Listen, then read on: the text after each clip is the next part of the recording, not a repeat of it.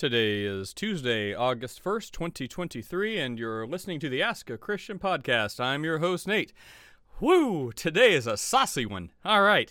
So I can always tell, what platform is gonna probably gravitate towards which podcast. BitChute, you guys are gonna love this. YouTube, you guys are gonna hate this. Anyway, so oh gosh, I don't even know, man. Today we talk about everything. We hit things pretty harder than usual. This is kind of out of character for our room. The first question of the day talks about, if God commanded you to rape babies, would you? So, I don't know. I don't know what else to say. That's like one of the tamest discussions we have. Then it goes to, Muslims and, book burning bans and, should, somewhere in the Netherlands are trying to make it Denmark or something. They're trying to make it illegal to burn Qurans. Someone suggests, maybe we should just all burn Qurans. And I don't know. Let's see what happens. I think we know what'll happen. And then why is one holy book more prized over another, et cetera, et cetera. Then we talk about a ton of trans issues, like super involved, more on the psychological side of it, and, the Dr. Frankenstein monsters. Not Dr. Frankenstein's monster, Dr. Frankenstein's who are monsters, who do these messed up botch surgeries and, what makes the suicide rate in the trans community skyrocket. Turns out it's not people saying mean things to them. It's a bunch of Dr. Frankensteins hacking them up. And then they're like, oh crap, this didn't work. I'm in constant pain. I want to die. And then many times they do. So yeah, we pull very few punches. Oh, and then for a little bit of theology, because, that matters somewhere in there. We talk about tongues and the biblical way of speaking in tongues and what that means compared to Romans 26, is it? 26, 28? Hang on. Let me just find it. Where is it? I think I know this stuff better. Okay. We contrast 1 Corinthians 14:28 in the biblical prescription for speaking in tongues with the other commonly understood thing is Romans 8:26. Romans 8:26 and 1 Corinthians 14:28. I already forgot. Anyways, but those two things, right? So one is speaking in tongues, the biblical prescription, where there is an interpreter and it's done in a church setting and all that. And if there's not an interpreter, be quiet. And then a lot of times people conflate them, and that's where everyone talks past each other, which happens today. But I think we cleared up in the end, where the other one is not necessarily talking in tongues, the biblical prescribed way for a church setting, but it's with groanings and utterings. So when you're beside yourself, when you don't know the words to say, the Spirit prays for you with these utterings that they go deeper than words. So colloquially, people will just be like, yeah, talking in tongues. But technically, it is a difference. One is talking in tongues, like the gift of tongues with interpretations. The other is groanings and utterings. So, anyway, that's some of the fun we have for you today. Check out the Ask a Christian book on Amazon. Check out the Ask a Christian store. Grab a t-shirt, support this podcast. Or, burn the t-shirt. I don't care. Just buy a t-shirt and burn it if you want. If you hate God, hate religion, hate this discussion, buy a couple t-shirts and burn them, just like people were apparently burning the Qurans in Denmark. Anyway, so you can also, what else can you do? You can donate. You can help keep us going, having these surprisingly civil conversations about Christianity, religion, God, with people on the internet who are sometimes less than civil. Even some of our own, we're working on that. And share these links. Take care. Have an awesome day. See you later. Do you want to do this to yourself? Well, it's like, I actually... Well, I prepared a little bit today because, for all the dead space. So I looked at a bunch of, religiously inspired articles of the news so I could have something to talk about when everyone's, when everyone raises their hand and like 5 people raise their hand. They're like, I want to get on stage. And then I'm like, all right, what do you have to say? And they're like, nothing, just listening. I'm like, well, you can do that from the crowd. Anyway, so for those dead spaces, I actually got some stuff to talk about. But yes, let's do this. So what has befallen today? You. So, Tom Rabbit, right? Uh-huh. Yeah, big fan. Tom played a audio clip of Jane asking John, what is his most controversial belief? So John busts out with, if God commanded me to rape babies, I would do so.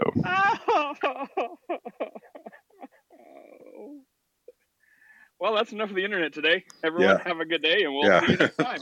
Thanks, internet. Not today. seriously, I've never met people like all these people and all these views, like, and you know, everyone's got stories, right? Like I'm the crazy guy. And it's like, look, I've been to churches, like all different denominations, all across the United States. And I mean, you know, maybe it's because I don't stick around and like, you know, go like get super involved in the drama and controversy. But you know, I go. It seems like biblically sound enough preaching. I've never gone to a church that's been like, I'm like, wow, I cannot come back here because of the unbiblicalness of it. Like, there's been some things that may not be correct or may not be, you know, may not be super biblical. But I mean, it would be like a difference of opinion, or I don't know how to say it, but I mean, it's not like abject heresy or something like that.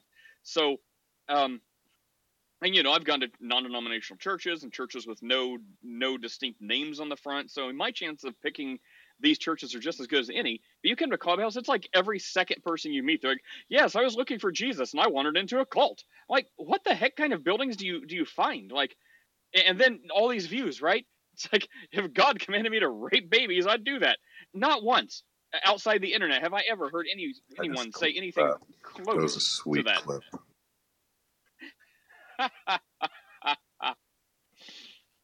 Anyway, so what? Gee, I mean, do we need to talk about what was said? I mean, I guess they. I mean, did they agree because they're atheists? And they're like, oh, we rape babies, just not because we believe in a God. Shout out, demons. Just kidding. Mostly. I hope I'm kidding. No, I mean, obviously it was morally repugnant to everybody.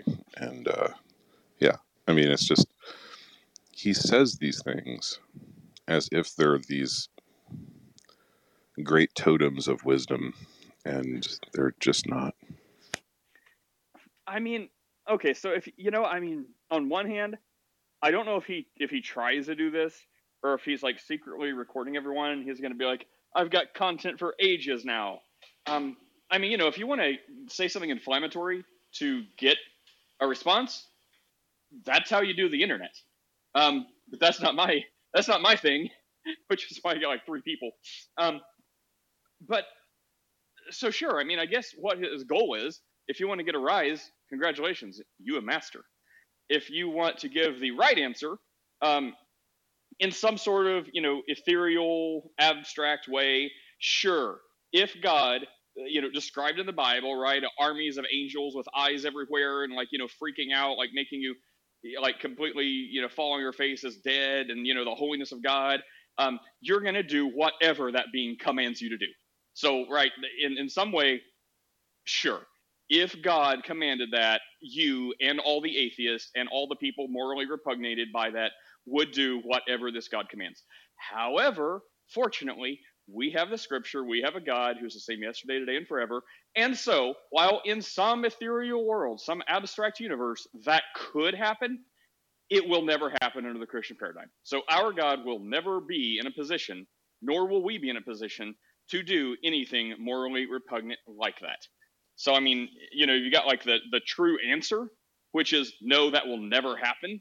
But some way for a thought experiment, anyone would do whatever this God commanded them to do without question. Even the atheist that says, I'm going to give this God a piece of my mind. No, you're not. You're going to do exactly what he says. Anyway, so I don't know. Is that too thought out? Everyone's quiet. Man. Look, I just made you quiet. I just made you quiet. Now I'm taking crazy pills. Well, wait. I mean, okay. So you would. So in some world, right? Given all those like disclaimers I put up, you would agree with John Reed. I mean, basically, there's no agreement, right? It is okay. Just forget a specific religion. Forget a specific God. If there is a being that is so powerful that you cannot do right. Here's your Calvinist, anti-God Calvinist deity. If there's a God that's so powerful and so ominous and so scary that no one can resist anything this thing says to do, then it's not a question of do you have a choice. It's a question of if this God says do something, you're just doing it, right? I mean, you have to go so far down to get to that point. But I mean, for this thought experiment, no one can, it doesn't matter how morally repugnated someone is in this situation, you don't have a choice. You're just going to do whatever this deity says. You can't help it. You can be like, oh, I don't like that as you're doing it. You can be like, no, I'm not going to do it as you're doing it. I mean, you get what I'm saying, right? Like, I'm not John Lee here, but I'm saying, like, it's a binary choice, right? I'm like, hey, I command you to turn on that light. You're like, no, I refuse. Well, you can't refuse. So you're like, refuse, I refuse, as you're moving closer, as your arms raising, as your fingers turning the light switch. You're like, I'm not doing this. I'm not doing this. So, I mean, I guess someone can, like, deny reality, but I mean, you know, if that is truly reality, you're turning that light on. I mean, you know, I had some saucy articles about Muslims fighting Hindus for all the people that say how bad Christians are and how peaceful Hindus are. There is no Christian in that. It's Muslims and Hindus fighting. I thought that was spicy, but you lead the way with this now, and now I think you've got me taking the side of John Lee, which I am not doing. Oh man, yeah, there's good stuff. I don't know. Hey Tyler, so John Lee's new thing is if God commanded him to rape babies, he would do so. And there's audio of him saying this. Well, can we even this out? Can we get some audio of, like, atheists saying some insane stuff to we have a Muhammadan recording, by the way. You have what? Oh, what now? A Muhammadan recording. Gabith, that dude, that's Jake, the Muslim metaphysician, recording. Oh yeah. What did he say? He's on a LARP account, so he can get in Christian rooms and sit there and listen. Recording John? No, just recording any Christian rooms. Oh. Well, tell him to come here. He'll be super bored. He left. I mean, you know, generally, we don't defend baby rape. Anyway, John Lee, man, something else. I don't even think he's well, let me not be uncharitable, but he needs to get off this app and start reading.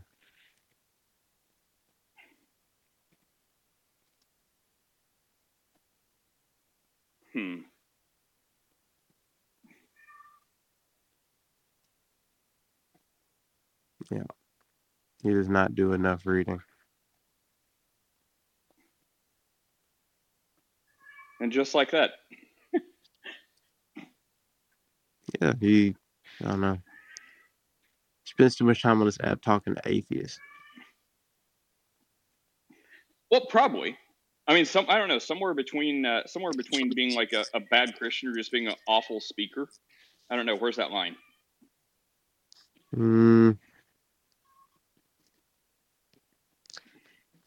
I feel like it's both with him. Terrible at communicating his point. Pretty bad at being a Christian. Pretty sure he's still cohabitating with a woman he's not married to. So.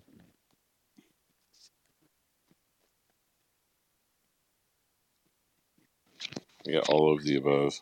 I mean, I don't think there's any danger of John carrying out any weird commands from God that he might hear because he can't even carry out the basic ones. It's got to be like the dumbest thing I've ever heard. Like, seriously, if I'm asked the question, I'm just not gonna that's just an impious notion to entertain. Like, if you're a Christian, you shouldn't even entertain the question. It's just an impious notion. It's a demonic notion, really. Well, I mean, you know, before Chris led me on a I don't know. I mean, people have asked like similar things. I don't know if they've asked that directly in here. Yeah, you don't entertain that question because it's an insult to the nature of God. It's just impious. Well, it is, but I mean, you know, being as accurate. I mean, the true answer is that would never happen, right? So I mean, you could like I wouldn't mind entertaining the question, but I would entertain the question as that would just never happen. Like, yeah, if you like want to, saying God commands you to do X immoral act, like something that we know to be immoral, it's just not God. Like, you're asking me, but I mean, the question is supposing something contradictory about the nature of God. I know, and maybe that's because people are, you know, woefully ignorant, as we see on full display every day. So, you know, maybe, you know, take that chance to educate them. Like, well, that would never happen. And then they'd say like, well, God's commanded people in the Bible to do stuff. Why wouldn't he do that? Why wouldn't he command you to do Instead, stuff today? Like, why John wouldn't Lee he was command you to? like, Yeah. instead Well, it's John like, Lee just answers the question. He's like, yes, I would do X or more act if I like. I don't know, man. Oh, I'm maybe not you a need to fan. take him under your wing. hey, I'm Tyler, not is taking nobody under my wing. Yo, Gabif is that Jake? yeah, Oh. yeah. Come up Usually and talk. he runs away when you show up or Sig shows up because you guys destroy his Wait, LPT argument. who is Jake? As This usual, I don't know anyone. this is Muslim person, mainly known on the YouTube scene. Runs like these LPT arguments and stuff. What's up, Gabeth? Or Jake or whatever. What? I'm not Jake. Speak again. I'm just a random dude. I can't really make out what you're saying, bro. He says he's not Jake, but you're also really hard to hear. I don't know if you can fix your mic, but if you want to, feel free to fix your mic and talk or ask a question or something. Hey, Amos, what's up, Amos? How you doing? Ask me in a little bit. Can How are you hear me doing? better? That's better. Yeah, we hear you better. Nice. How you doing, Amos? Yeah, I'm doing good. How about yourself? Good, good. Anything on your mind today? As in question. What? As in a question. Sure. Do you have a question? No. I just joined to see if Gabif was Jake. Oh. All right, Gabif, who is not Jake, did you have a question or something to talk about? No, I don't. I'm just listening. All right. I'm prepared for this. All right. All right. When everyone wants to get on stage and is just listening, it may be my fault I invited them. Let's see. We can talk about... Ooh, here we go. All right. Pick your poison. The Pope heads to Portugal to lay groundwork for the Church's future and his own legacy, which is probably going to be LGBTQIA plus PS friendly. And we can talk about Denmark seeks to legally prevent burnings of Quran and other religious scriptures. I have a feeling the Bible's not one of those. Haven't read the whole thing yet. In India, peaceful Hindus clash with Muslims and 5 die. Let's see. A couple more choices here. Do you believe in angels? People. 7 out of 10 U.S. What? I'm talking about the Hindu one. Okay. Let me burn through these other topics real quick. Then we'll go back to that. 7 out of 10 adults do believe in angels. So just a reminder, not an argument to populists, but atheists are in the extreme minority of the planet. Let's see. Lebanon's Hezbollah leader urges Muslims to punish Quran desecrators, even if the government fails to do so. All right. Let's see. In India. All right. Authorities opposed a curfew and suspended internet and deployed thousands of paramilitary forces for peaceful people. On Tuesday, as parts of some state, deadly communal clashes spread to different cities outside the capital of New Delhi. Violence began Monday afternoon when Hindus and Muslims clashed with each other in some state during a religious procession by a Hindu nationalist group. The press reported at least 4, including 2 police officers, were killed. More than 20 police officers were injured in the violence of... and dozens of cars were set on fire. Let's see. Tensions later spilled over to another town 20 miles away, where mobs peaceful Hindus torched a mosque and killed a Muslim cleric late. That's rough. Just let me reiterate, no Christians mentioned in any of this. Let's see. There were no reports of fresh violence a couple days later. Yeah, so I guess... let's see, the guilty will not be spared, blah, blah, blah.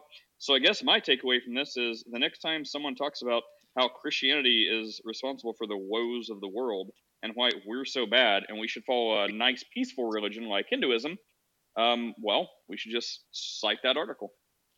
What do you think on that, Chris? Do you want to convert to a peaceful religion like Hinduism? Or, and again, not that everyone is, without their crazy people, and religions of peace like Christianity still has its crazy people. But when someone wants to promote like the entire religion is peaceful, clearly it is not Hinduism. So do you want to convert yet, Chris? Or no, Hindus are extremely violent.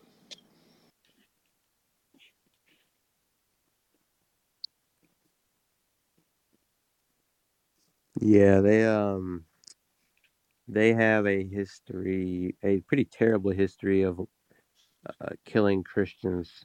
Um, I would imagine Islam is probably part of like the subject of persecution there as well, but I only know about Christian persecution. So recently, there's been a video leak of these gross Hindu men surrounding this one Christian woman. She was completely naked, and they ended up uh, doing what you expect uh, them to do, and there's history of them lynching like Christians in the streets, their bodies hanging out in the middle of the streets and stuff. So there's a terrible history between Hindus and Christians. Hindus are not peaceful people at all. Not even remotely. Oh, you want to talk about child sex trafficking? The Hindus do just as much as the Muslims, by the way. I actually recently saw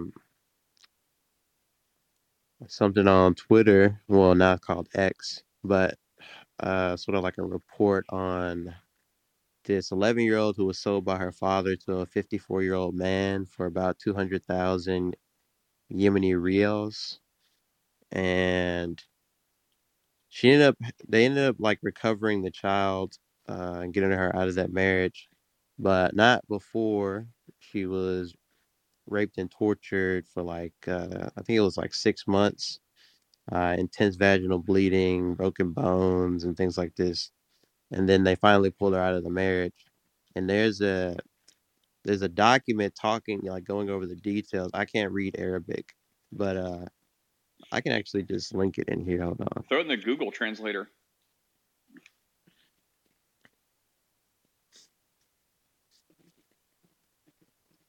Sounds like there's enough details already. I don't want to know. Yeah, probably not. Just trying to help on a technical level. I don't need to know anymore either. Yeah. Except how peaceful it is.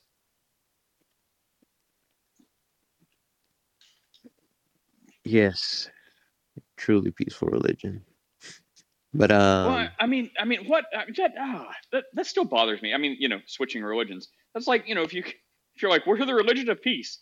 Yeah, everyone is peaceful. Like, I mean, okay, there may be some people that no matter how much you want to be on their side, they'll kill you anyway because they're crazy. But I mean, most people in the world, whatever their ideology is, if you totally bite into it and agree wholeheartedly without reservation, sure, you'll be peaceful with those people.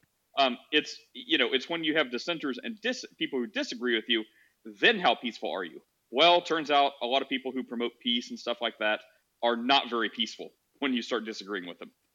So it's like, well, what good is it if you're like peaceful only with people who want to be peaceful with you? It's like you can test how peaceful someone is by how peaceful you are in the face of them disagreeing with you. Yep. And their peace is, remember, when they say we're peaceful, that is part of their lives as well. That they can lie like up to three times or three things, like to their wives, to like something, I forgot what it was, to make peace, and then in the midst of war, like meaning that in the midst of like, oh yeah, takia, that's what I was talking about. That one makes me think of Taco Tuesday for some reason. I love Taco Tuesday, but it's like their God allows them to deceive people, and it's like, and I just can't, man. It's like you cannot talk to these people. Like, I'll answer the question, but when other people start like asking them or like about asking them questions, I just kind of check out because I'm like, well, how do you know, right? Like their religion gives them permission to lie, and then some will say, no, that's only if we're being persecuted and it's to save our life. We totally can't use that to to proselytize or deconvert people or anything like that. And it's like, okay, well, since you're allowed to lie, How do I know you're not saying it's only to save your life? How do I know that? Like, there's no way to know. Like, once you admit it's okay to lie, it's like, where do you draw that line? Oh, well, I can lie, but it's only because of these reasons. How do I know you're not lying right now? So it's like, I don't know. Dishonesty is inherently built in to that principle in a way where it's just like anything they can say, for like in Christianity, I can lie, but that would be a sin in Christianity. So, the sincerely held religious belief of Christians is that if we lie, that's a sin, and that's not in accordance with our religion. If, Muslims who practice this taqiyya thing, they are given permission to lie.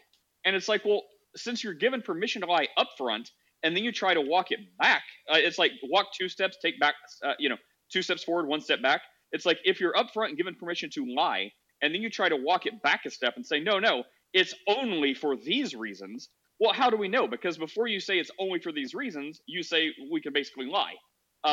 So it's like, well, you want us to now, after you said you can lie, believe that it's only to preserve your life. But you just said you can lie. You guys get what I'm saying? It's like, well, Oh yeah. how do you trust a liar? Like, they say we can lie, but now they're saying, well, we can only lie for these reasons. Great. How do I know you're not lying when you say that? Exactly. Yeah. Those Yeah. who say that they're peaceful on this app, like especially the Sunnis, I actually have a recording of a brother gave it to me. He secretly goes in their room. So recently on this app, not recently, a while ago, a lady, a Christian lady, became a Muslim, and then from Islam she went back. She left Islam. Basically, they cheated her into the Islam and told her it was peaceful. So when she went in, of course, you know what the law is if you leave Islam. It's the apostate law, right? Anyway, they were in a room talking about like, oh, if she was an Arab, like if she was in our country, you know what would happen to her by now. Basically trying to bring her back, right? They're like, oh, what? How do we know she's not lying? Then one of the guy come up, he's like, you know what the law says if she left Islam, and we could have practiced that, and basically she would have been done with already. So why are we even dealing with her that way and stuff like that? It's crazy. But those are the Muslims that come on the app and say, Islam is peaceful religion. We're good. We're very peaceful. We love her. Well, Chris, do you remember, Chris? We were talking to quote very peaceful Muslims, and after about 10 minutes, when we didn't agree with everything they said, they wanted Chris to meet them on the field of battle. You remember that, Chris? The really peaceful Muslims are like, we're so peaceful. We're like, nah, Jesus is Lord, Jesus is God. They're like, meet us on the field of battle. We will fight. I'm like, you're kidding, right? They were not. Guess Chris is away right now. But yeah, it's another example. Lou, I invited you. Are you up here? Can you get up here? Good morning, Steph.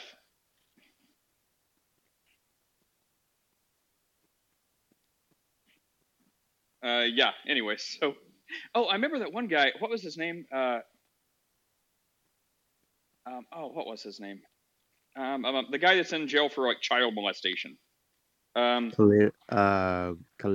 Yeah, that guy. Like, he used to come on here all the time, and he was, like, super peaceful until, he would just talk about the Trinity and ontological and numerical and economical and blah, blah, blah, blah, blah.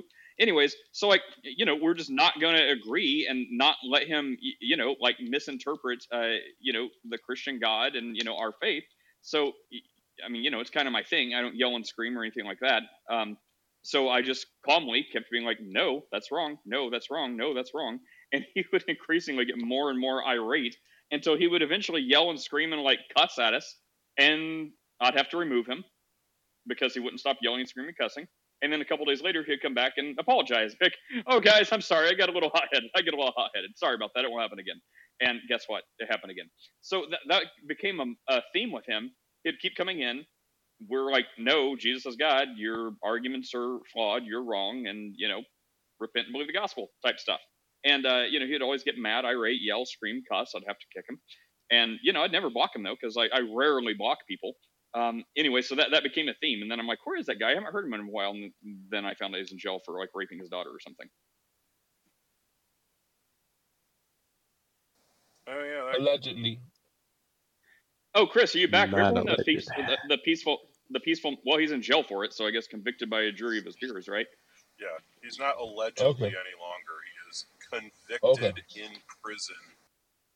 Chris, remember when those peaceful Muslims wanted to meet you in the field of battle?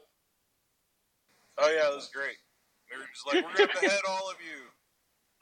Like, cool, thanks, man. All right. Well, I'm not a man of violence, but if you somehow find your way to me, I mean, God bless 2A. Woohoo! I think our God is one of self-defense. Yeah, I mean, those guys, they were great, man.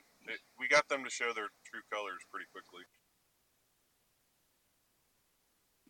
Oh, but about the Quran burning thing, I have a theory, and Tyler, tell me if I'm like way off here, but like, I like checking myself against Tyler because he's like one of the most reasonable people I know.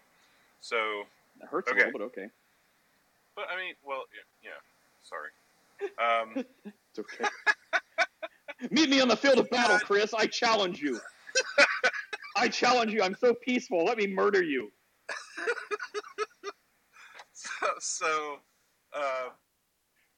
should we have a World Quran Burning Day? Where, like, it would be one thing. It'd be like, everybody gets a page of the Quran in your, locale, and everybody just tosses it in the fire until they stop being upset about Qurans being burned. We just keep burning Qurans.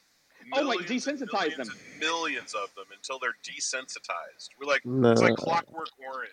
All it'll do is just incite them because they're gonna view it as a form of terrorism. So all I would recommend is if every nation was a Christian magistrate, just if every nation was a Christian magistrate and they decided they wanted to have like no Qurans, like ban the book in their nation, like then you could do that, like make it illegal to access or something like that. But just doing that, like you're just inciting them to be like terrorism, ergo like offensive jihad right now against the West. Like I'm not interested in like us having to fight a war with like bloodthirsty Muslims because you burned a page of their sand book, bro. It's not. Okay, so I was at the beginning of this. I was on Tyler's side until you finished what you were saying, Chris.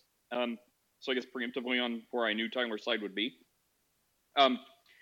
If everyone truly did as you said, right, it would serve to desensitize them because there are a lot more of us than there are of them. Kind of like Elijah, right, in the chariots of fire. Like there are more of us than there are of them. And he opens his eyes and there's like flaming chariots of fire ready to There are wreak more hell. of us.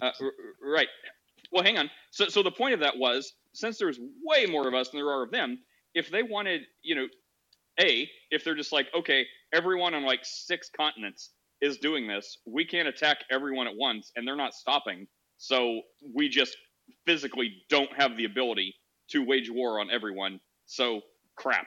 And the ones who did want to, get super, super zealous about it and, go wage war on them, well, they would, do their piece and be extincted from existence real quick, probably by their own doing, right? So like if they wanted to like blow themselves up or whatever, there's only so many people who can do that. So at some point, that's like forcing the issue, right? So it's like, okay, instead of like little sprinkling terrorism here and there, like just get it all out of their system at once. So like everyone who had the capacity to do that and like, blow themselves up or be martyrs or, get 1,000 demon virgins or whatever they think they're going to get, they would just get it out of their system. And those people would be gone from the planet. So then, at a certain point, everyone continues to burn the Quran, and then it's just like the peaceful Muslims left, and they're like, okay, well, that's offensive, but, in theory, we would blow them up, but we're not going to do that. Otherwise, we already have. So that would be a way to either desensitize and force the issue, kind of like all the crazy people, right? People are like, well, I support the Second Amendment, but crazy people shouldn't have guns. And I'm like, sort of a chaos theory. I'm like, just give everyone a gun. And the crazy people won't be around long, either because they're going to be like, oh crap, I have a gun and I'm crazy and I want to kill people, and they'll try to do that and they'll die real fast, or they'll be like, well, everyone said I was crazy, I thought I was crazy and I have a gun and I'd like to kill people, but turns out I'm really not that crazy and I don't have a death wish, so guess what, I'm a normal, well-adjusted citizen. Kind of like that, right? It's just like forcing the issue and having like a quick battle rather than like this elongated sprinkling of it. Yeah, I'm not sure that that's how that will work. But I mean, like I could see your rationale behind that, Would but it I not don't work think it. numerically or ontologically? Because numerically, it can only go. I mean, it has to work, right? Because there's just not enough numbers to keep throwing at the problem. And I mean, it depends. Like, let's say there's like 1.5 billion Muslims or something like that, right? And let's subtract like 300 million of those because like they're Shia and typically they don't go around like doing terrorist bombings and stuff typically, unless so 1.2 million Sunni, I mean billion Sunni, and like let's say they take out like 4 people with each bombing, like they bomb. All it takes is for them to take out 4 people with each bombing, and they've eliminated effectively like half of the earth. You know what I'm saying? So if they're effective at using their bombs and like they're planned suicides, then they could take out like the entire earth or half the entire earth. You see what I'm saying? Yeah. I don't think it's smart. Like I'm not interested in look, the Bible says, you know, Live at peace we're with not all we're not men, supposed as much as it depends on you. good point. But the Bible's like I don't think the Bible's like solution to this issue is incite people to anger. Like I don't think that's the solution. I think ultimately what's wrong with Muslims is they have a heart issue, right? They don't know what the gospel is. They hate Christ, and they need to hear the gospel, and they need to be regenerated by the Holy Spirit. Um, that's the ideal like circumstance. Uh, but Yeah, you've pulled me back. I mean, it was a fun thought experiment, but if I'm putting on my spiritual hat, which I mean, I guess we should always have on. I mean, the whole like Paul talks about, living at peace with all people as much as it depends on you. So that would preclude us from burning the Quran to incite people because that wouldn't be very peaceful as much as it depends on me. Whereas, if people want to like burn the Bible, I'm like, okay, well, I'm not a psychotic, so you can burn that Bible. It doesn't make me happy, but I'm not gonna prevent you from doing it. And then if they're like, okay, well now you have to be at peace, so we're gonna kill you and your family. I'm like, well, as much as possible. So you could try, but I'm gonna not let you do that. yeah, I'm not really sure how they how the East is going to be reformed by God, but that I would love to see there be a day in which you know you don't have to hear about like Muslims going up and bombing at like a random Oriental church or something like that. That would be nice. What about what Jesus says? What about what Jesus said? Yeah, Jesus says, I mean, you said a lot of things. What are you talking about? He yeah, said, "My kingdom is not of this world." Isn't it? Okay. Isn't that what Jesus said? Yeah. How do you yeah. relate to this conversation? Well, yeah, I would just question the wisdom of anybody who claims to be a Christian trying to You're pretty hard. impose. You're pretty hard to hear. Let me move to a quieter place. 1 second. And I said I would just question the motives of any person who claims to be a Christian who seems to be focused on trying to impose his or her so-called Christian beliefs on other people by force, because that's not consistent with what Jesus Christ told his Well, yeah, we disciples agree. while he was here. Yeah, and so far, like in this conversation today, not one person has proposed that. So were you just making an independent point, No, or in case somebody thought about that? Well, were you no. addressing me or anyone? Because none of us have Well, proposed that. I was addressing the conversation about what a reasonable or Christian focused response to people who are Muslim and who are choosing to engage in violence, what that would be. That was why I said what I said. Mm-hmm. Yeah, I was more asking, like, jokingly, like, should we burn 1 billion Qurans until everyone's desensitized and no one cares anymore? Oh, okay. Well, yeah. So then that was sort of the joking, like, hey, these people are like rioting and murdering people over a rumor of a Quran being burned. Maybe if we desensitize them by burning 1 billion Qurans, then they would be like maybe more Chill. Well, Well, I mean, it I sounds like don't you could know just you, import a so lot of. It sounds like you could just import a lot of Hindus, and Christians wouldn't have to have anything to do with it. Just like let. I mean, Just Let let them them battle it out, battle bro. it The out. I Hindus mean, and the Muslims. let's go Temple of Doom on this. no, I Not a don't bad know. idea. I mean, I will just say that I'm not comfortable with. I know that it's great to add levity to conversations because we can be serious for only so long, but I don't. I'm not a fan of making jokes about Muslims being violent, especially since there are uh, deeply held prejudices against Muslims because of what fringe groups within the Islamic faith have done. So Yeah, they're I not just don't fringe think it's a. groups. I don't know if I'd It's not. say fringe No, groups. it's a. I just think it's an irresponsible thing to do. It's I not wouldn't responsible say at Noted. all. fringe groups. Like you have entire caliphates doing that. Yeah, Like and we could say the same thing about Christians who. Oh, you can? About Cite some. your sources. Cite your Cite your sources. sources. Show us where Christians go out and perform terrorism against anyone.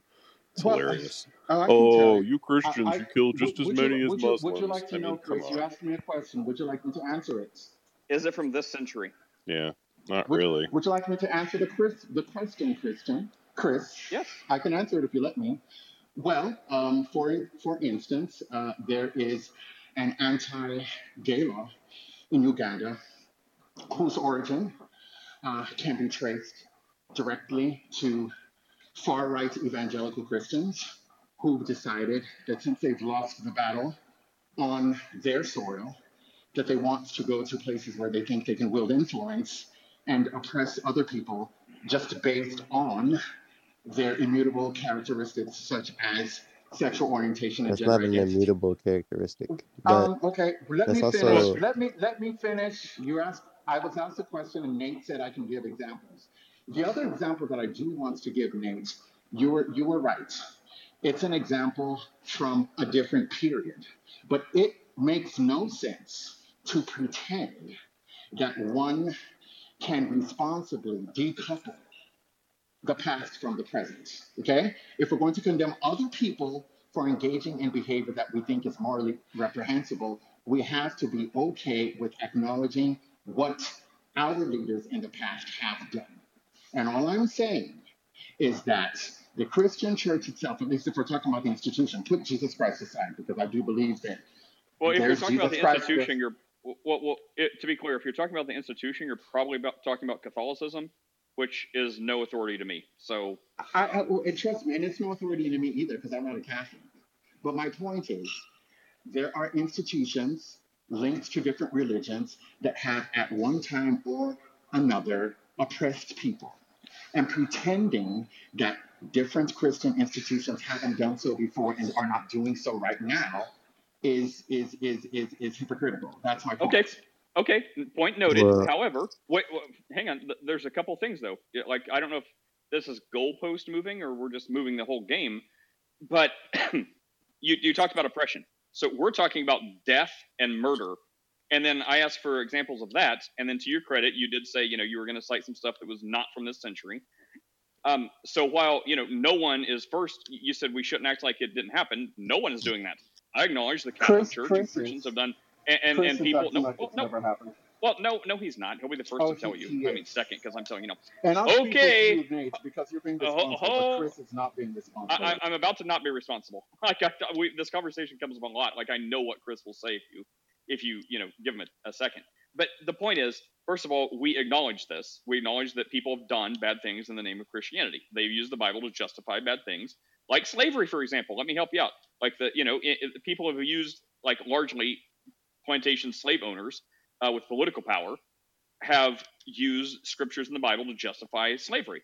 But other people with very different motives have used those same scriptures to bring an end to slavery. So it's not a problem with the text. It's the problem with the people and how they used it. Like you can take the same passages and make them say oftentimes very good and very bad things. You can do that with a newspaper. So it's not a problem with the text. It's a problem with the people. So we acknowledge that it has been done in the name of God and stuff like that. The second thing is we're talking about the here and now. So while we acknowledge stuff has historically been bad, let's look for things now And for the things we're looking at now, you talked about oppression. Well, oppression is bad, and we can talk about that, but that's a new category. Right now, we're on death and murder. So I'm looking for Christians, who claim to be Christ-following, God-believing people, who are doing death and murder. Not oppressing. Oppressing's bad, and we can talk about that, but death and murder. And surely in this world, somewhere there's someone claiming to be a Christian who is like murdering people, just because never say never. But if we can't find that source and no one knows of their existence to stop them, we can't be held responsible. There's probably somebody somewhere in this world. So that's what we're talking about, just to clear up those loose ends. Also, like the death and murder we're talking about is specifically like examples of Christian terrorism, right? So pointing to the law in Uganda isn't like Christian terrorism. It's a civil magistrate exercising the right to lead its public and sort of save and revive the moral fabric of its nation by instituting laws against homosexuality. That does not constitute terrorism. Maybe you think it's like a human rights concern, and we can talk about that, but it doesn't constitute terrorism. It constitutes terrorism to me if you're choosing to use laws to make it impossible for people to live freely. What you are doing is terrorism. That's what you're doing. Can Is someone all define freedom terrorism? Right. Can someone like Yeah. objectively? I don't mean that facetiously. I mean someone objectively define terrorism from a I'm scholarly source. I'm not going to answer that question, Apostle. No, of course you're not going to answer that question Oh, because you have an I'm not going untenable to. position, sir. No, I'm not going to answer the question because I know when people are playing in my face. No, I That's said why. I'm not being facetious. So I take my know, but I can tell when people are playing in my face. okay. Okay, So so I'm not being facetious. I'm saying You are. if we're gonna have that facetiousness or sarcasm, you would be able to tell. I'm saying objectively. I'm not saying like someone define it in their own words. I'm saying let's go to, because we're having a scholarly conversation or of some sense of logical, rational conversation, right? We're being responsible. A part of academic responsibility is defining terms, which is why when you go to any formal academic study, they'll have operational terms. As in, for the purpose of this conversation, this word, this concept is defined as such, so we can all have the same building blocks when we have a conversation. So, so when I say it, I I have mean it the objectively. FBI definition as well right here, if y'all would like Trust them or it. ChatGPT more? Because yeah, you do the FBI, I'll do ChatGPT. Go for it. I appreciate it. So here it is. So international terrorism is violent criminal acts violent criminal acts committed by individual and or groups who are inspired by or associated with designated foreign governments or institutions who aim to undermine freedom of certain nations or states. It says this is domestic terrorism. Violent criminal acts committed by individuals and or groups furthering ideological goals stemming from domestic influences such as those of political, religious, social, racial, or environmental nature. And international terrorism was the first one. Domestic terrorism is the latter. So yeah. And let's go with that. I imagine when it says violent, it means that's not just relegated to harmful to people, like physically harmful to people, but also maybe destructive to buildings or infrastructure, things of that sort that probably be considered violent, even if it's not someone physically being harmed. You know, if you blow up a hospital and it's empty, it's still a lot of destruction, carnage. You know, if it's, you know what I'm saying? Or like an office building that happens to be empty, it's still going to cause a lot of issues. Even if nobody's hurt, it probably could still be considered violent. So violent criminal acts, got it. Okay. And I'm just, again, not to be facetious, just wanted to establish an objective definition so that anybody listening, when we're saying, a law is not necessarily terroristic, that's the basis or the foundation that's, being... The two definitions I proposed don't talk anything about a civil magistrate lawfully using the powers they've been invested by the people to bring in a new law to the land. Like neither of these definitions talk about that. The international terrorism talks about foreign terrorist organizations coming into a state and committing violent criminal acts. And the domestic terrorism doesn't talk about the civil magistrate imposing new legislation. So here's the problem with using that definition and choosing not to think about terrorism expansively. It disregards the fact that if somebody is living under the threat of intentional violence, if somebody is living under fear because there is an understandable and reasonable threat of violence because of traits that the person cannot change. If there's a law that's passed that promises that the person could be harmed, a law that incites violence against that person, a law that deputizes private citizens to also engage in violence against the person because of the person's immutable trait, all of a sudden it begins to look like terrorism. Okay? So I'm not going to rely on just the FBI's definition of terrorism. The FBI is a law enforcement agency that has to use definitions in order to perform its functions. If you're talking about people, individuals who are living under an oppressive regime where the threat of violence is imminent because there is a law that tells people, hey, look, if a person if the person does X, even though what the person is doing isn't harming anybody, the government is going to punish that person, not just with a prison sentence, but also murder under certain cases. And you also know that you live in a society where people have been engaging in violence against gay people anyway, even without the law. It's terroristic. That's what I'm talking Okay, about. hang I on. don't think So, punishing. wait, hang on. Let's put this to bed. We've talked way too long about this. Okay, so the point is, we ask for examples, a 1-to-1, apples to apples, and there are none. So, talking about Of suicide course you bombers, don't. You Muslim also people. think that being gay is a choice. Hold on. I haven't spoken like 10 minutes. So anyway, we're talking about suicide bombers, Muslim jihad, stuff like that. Ask for a Christian example. There are none. The closest thing you've got is the Ugandan gay laws, which you said could be traced directly back to far-right evangelical, quote, far-right evangelical, but you didn't do that. So go ahead and trace those sources back, post it in chat. I'm happy to look at it, and maybe I'll bring you up again, but we need to talk about something else because this has run its course. So you said it could be traced back to far-right Christian evangelicals. So go ahead and trace it back for us, cite some sources, show us who you're talking about. And as far as I know, Uganda is not a theocracy. So separate what is religiously inspired because of hardcore Christian values versus what is also politically expedient.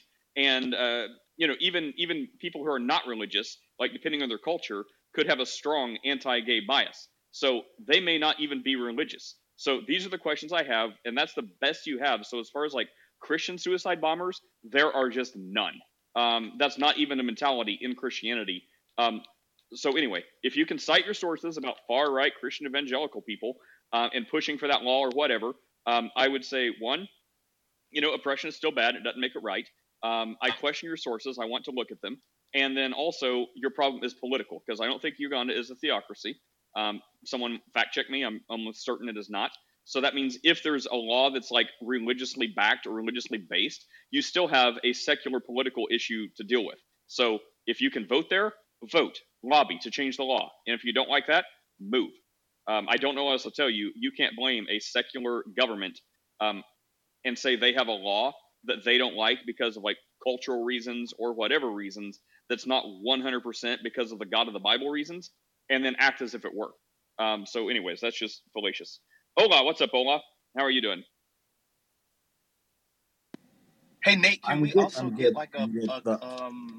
a copy of the law, or can we also get maybe that law, because it was also stated the law itself incites people to violence. So I mean, if we can get a link to the law that actually is causing all the terror, that would be good. Yeah, I mean, if you can just link all that, because I have a feeling. I mean, I'm not a Ugandan legal expert, but I have a feeling there's laws against assault and murder and things like that. So if you say this law incites people to violence, does the law say that if someone is gay, you can assault them, which would normally be against Ugandan laws, but because they're gay, it's okay? I seriously doubt that's what it says. But yeah, if someone can link the actual law, I'd be interested in it. I mean, it's far away from me, but I'd be interested in this conversation. You're about to say something? No. To be honest, I think I was gonna ask Chris something, but Chris kind of cleared it up. He said he was just making a hypothetical statement regarding burning all the a billion Qurans. Yeah. So, but he's cleared it up already, and that's why. We could call it the conflagration of a billion Qurans. Would that be cool? Does that sound cool? Ooh, yeah. Hang on. So there's, I was just looking at it was in chat. Like, I really want to move on to another conversation. You also think being gay is a choice? Not one time. Like, okay, now this conversation is off to a different game entirely, because that is never a part of this discussion from terrorism and murder and violence. But whether or not someone thinks being gay is a choice, you're pronouncing that. You also think being gay is a choice. You don't know if anyone thinks that because you haven't asked a single person that. You've stated that a few times. So it's irrelevant, though. Like, whether or not someone thinks being gay or not is a choice, if someone cares about, from a Christian purview, if someone cares about the Christian God, then it is a sin. It doesn't matter if it's a choice or not. If it's not a choice, you may not, even if you say you can't choose whether or not you're gay, you can choose whether or not to have sex. That's a choice. So be a hermit, be a monk, be a nun, whatever. Let's see, last thing, and then we're going to move on. It isn't a theocracy, but folks, it isn't a theocracy. Case closed. But folks who know about African colonization from the white devil, my word, also know that the white colonizers, they're bastardized. Maybe you misspelled there or something? Christ-like concept of Christianity. Okay, so in a secular, non-theocratic government, which he concedes, it's still the concept of Christianity. So the closest we can get is suicide bombers and mass terrorism for Christianity. That doesn't exist. Then there's a law, totally because of Christians, against gay people in Uganda, but also it's not a theocracy, so it's not really because of Christians, but it's the concept of Christianity. So if we start at suicide bomber Christian terrorists, the closest we get to it is a Ugandan law, not because of Christianity, but because of the vague concept of Christianity. So that's the closest we've got to Christian terrorism. Okay. Let's see. Michael, this is your day. We're talking, well, I don't know. This is maybe the sauciest room you'll find in a while. Hey. Well, look. I think. Morning, everybody. I think the next logical step is to move into an incredibly deep philosophical discussion, and watch Nate's head explode. I'm kidding. 100%. Let's talk about the simplicity of God, Tyler. Get out. I think it's interesting. There were some very interesting things that were said as I was listening in. I'll maybe go in reverse order. To the okay, I guess grenades a fly. If there's actually people who think that sexual preference is a choice, it just shows a degree of ignorance that's staggering. And the best description of this is, when did you choose to be straight? So that's just silly. One thing that was very interesting that was said about, I think it was you, Nate, saying, or it might not have been you, it may have been the other gentleman who was up here, and I didn't see his name, about kind of decoupling the present from the past. And I think it's reasonable to say that you have to partially decouple the present from the past. Otherwise, it's like, well, why aren't we, still at war with Germany or Japan or places like this? I think we have to be mindful of the past as to not repeat it. But I think we do have to also do some decoupling. I agree with what was said about basically the lack of hardcore, I think it was a hardcore right-wing evangelical acts of terrorism, although I think terrorism comes in many different forms. I'm not suggesting that hardcore right-wing evangelicals are terrorists, but a definition of terrorism that I've used in the past is basically any unlawful violence used for socio-political gain. I think that's close to a dictionary definition. So you could maybe argue that there is some violence used for socio-political gain, and that could be viewed as terrorism. But that's not what I'm suggesting. But I guess it depends how you look at it. But yeah, I mean, and you said this, Nate, that there's lots of stuff from centuries past, done in the name of God, that you just shouldn't be silly enough to say, oh no, that totally didn't happen, because it did. But yeah, and then You use the term unlawful. Yeah. Is all terrorism unlawful? Is all terrorism unlawful? That's a really good question. Yeah. No. As in, is there examples of lawful terrorism? The founding of our country. Yeah, I would say no. I think I would agree with I think your statement that all forms of terrorism would be unlawful. Okay. Oh, and then the last thing I wanted to say is that I know, Chris, you're mostly saying it tongue in cheek, but don't burn books, read them instead. You can't refute someone's argument with a pile of ashes that you burned. Okay, a couple of things. So one, I was first inclined to be like, yes, all terrorism is unlawful, which, I guess it would technically be unlawful. So I changed again. And then the other one, to prove a political point, right? Like if someone wants to burn a flag, that doesn't mean you're burning all flags. It means, there are copies, right? So there are copies of books. So, if you wanted to do it for like to get rid of every copy and burn them out of existence, like all the competing, copies of the Quran that were different, then that would be what you're talking about. Like you can't have an argument with a pile of ashes. But I mean, I think for, like Chris talking about the, the tongue in cheek burning of the certain book, it certainly wouldn't get rid of all of them in existence. That wouldn't be the goal. It would be to demonstrate a point, an ideological point, that people shouldn't, sticks and stones may break my bones, words have never hurt me, that type thing. Like you shouldn't combat words and expression with violence. So you could still have that argument and you could still read the book while burning like other copies of it. So I guess I was thinking about the terrorism thing, like V for Vendetta, right? Like the terrorism there because like the corrupt fascist government, or like the founding of our country or other countries, or revolutions because the government becomes corrupt and just evil. So yeah, I guess people would use like terrorism and like bomb government buildings and stuff like that to try to like get their way and like stop the corruption and take over. So yeah, I mean that would definitely be technically unlawful, but yeah. I have a quick science find for Michael. So, Michael, there was a study that came out a few years ago, 500,000 people, the most comprehensive study. A lot of people in the media didn't like it, but no one criticized the data.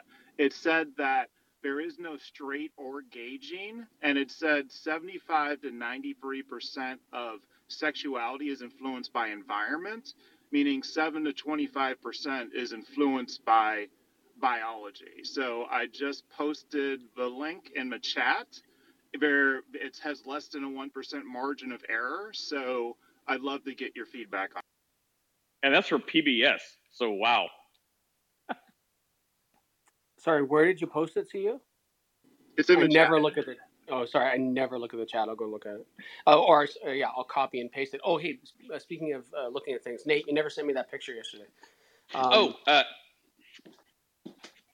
Yeah. Let me do that right now. My bad. Yeah, I just wanted to add something while you look at it, Michael. You said your definition of terrorism is unlawful acts of violence for political and socio-economic or some sort of gain that way. So would you agree that there will be a lot of categories and groups that would now be added into the word terrorism? For example, I would say there's some protesters I've seen myself. I think Just Stop Oil. Would you say that they are ranked in that group? Because you just said acts of violence. You didn't give a degree to the acts of violence. So any form of acts of violence that is unlawful, would you say that is actually terrorism? Yeah, I think it could be, right? Because violence comes in many forms, right? Like violence isn't just like an open hand swing or a closed fist, something like that, right? Like violence comes in many forms. There is, and there would be some disagree with this, but there is violent speech, right? You can incite, right? So So yeah, I think I would say that that it would be any form of violence. Yeah, I think I would take that stance. I don't know. I mean, I realize I'm in the Violent pretty big speech? minority. I'm in the pretty big minority on this, but I mean, I think any speech is. Well, I don't know where we're going with that. Can it be violence? Can words be violence? I would really try to make a case for no. Even if you say, go kill that person, I don't think that should be considered violence. If someone follows that actions and does violence, that's where the violence is. Even if you do hateful, insightful speech that riles people up, and because of that, if they commit violence, those people are the ones that should be responsible. Those people are the ones doing violence. The person saying the speech that some would want to deem violent, I would try very hard to make a case that words are not violence. Words cannot be violence. Do If you people think that do they should violence encourage because some of type words, of? I Do you don't. think that I'm saying like? I, Do you think that they should encourage some type of civil, like the government or something should be involved in like regulating that or finding that person, like some type of deterrent for people who like say stuff like that? no, I think, and I get it. I Why? recognize I am the minority because words are not violence. If words cause someone to do physical actions, that's a problem with the mindset of the person. I mean, Should So here's a question: should immoral actions be subject to judgment by the government? should moral actions? Immoral actions be subject to judgment by the government? Well, who defines moral actions? Like we just talked about the the anti-gay morality law. I I mean, agree biblically, that God right? So, defines morality. I well, think we right. both So, do on that. Yeah. well, yeah. So biblically speaking, that would be immoral, and I would say the government shouldn't have anything to do with that. But we would also say murder would be immoral, and I would say the government should have something to do with that. Why? Well, I mean, if you're talking about Nate's perfectly ideal world, it would be Nate's militia in Nate's territory, where Nate was the chief of. His whatever, his rules would deal with that. So if we're talking about my perfect world, but since I'm not a dictator with my own militia in my perfect world to enforce moral issues and laws the way I see fit, then yeah, I mean, I would prefer the country I live in to hit the big ones, right? Like the Yeah. government. I like the idea that we should have a limited government. It should do necessary functions, but those functions should be limited to like the major things, like protecting our borders from foreign countries, protecting people from being murdered, like to promote a reasonable atmosphere of like life, liberty, pursuit of happiness, and things like that. So yeah, this isn't my ideal world, but since this is the world I live in, I would like the government to have penalties for people that do murder and heinous assaults and stuff like that. When it comes to like a few rungs down on the ladder, stay out of it. Let people deal with themselves. I think this comes from like the crazy influence, like post-enlightenment, like philosophy and like social contract theory has had on Christianity, because I think the Bible is pretty clear on like there is speech worthy of civil condemnation, and any immoral act is going to incur a punishment proportionate to that act. And it's the duty of the civil magistrate to mete out justice. Like that's part of the function of the civil magistrate. So if there's an immoral act, such as calling for the death of someone, then there's going to be like, yeah. I'll let Chris go. Well, I don't know. I think the thing is like how we just kind of view the world. Like I have a kind of a like all or nothing approach, right? So like there are some things I would nuance out like to degrees, like what you're saying, Tyler. But I mean, since you asked me like what I think, I mean that's really what I think. So like all or nothing. So I don't want the government to be involved in my life any more than like the big things that I find necessary. It could be probably a list of like 10 or 20 things. But civil condemnation, before I was agreeing before you took it to the magistrate, like civil condemnation, yeah, you can condemn people and speak out against it without like, gross harsh penalties, like, fines or imprisonment or something like that.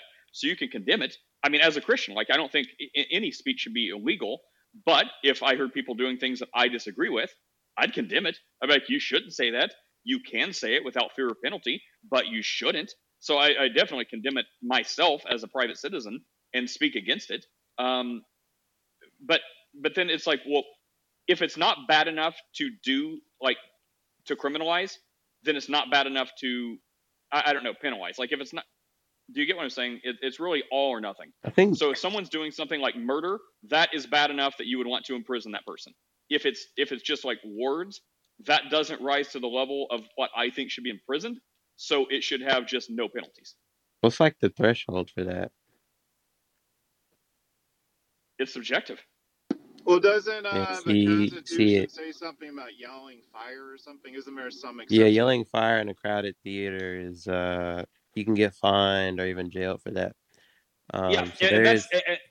well, that is different. It's not in the Constitution doesn't say anything about that.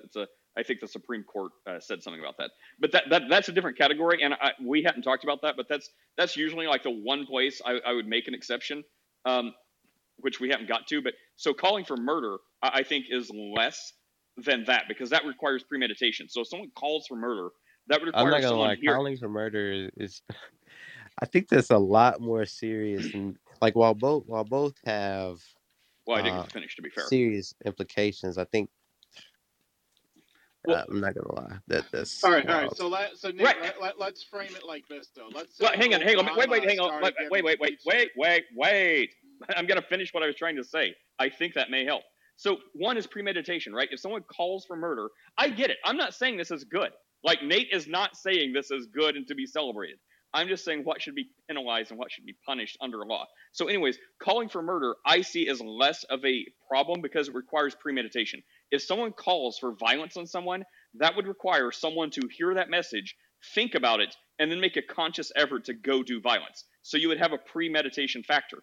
If someone yells fire in a crowded theater, there's no time for premeditation. You're instantly saying things that are almost guaranteed to get people hurt through death or injury from panic, and there's no part on another person to hear that message and go do violence. So there's no premeditation. That's going directly from the speaker to the people in the riot that it's ensuing.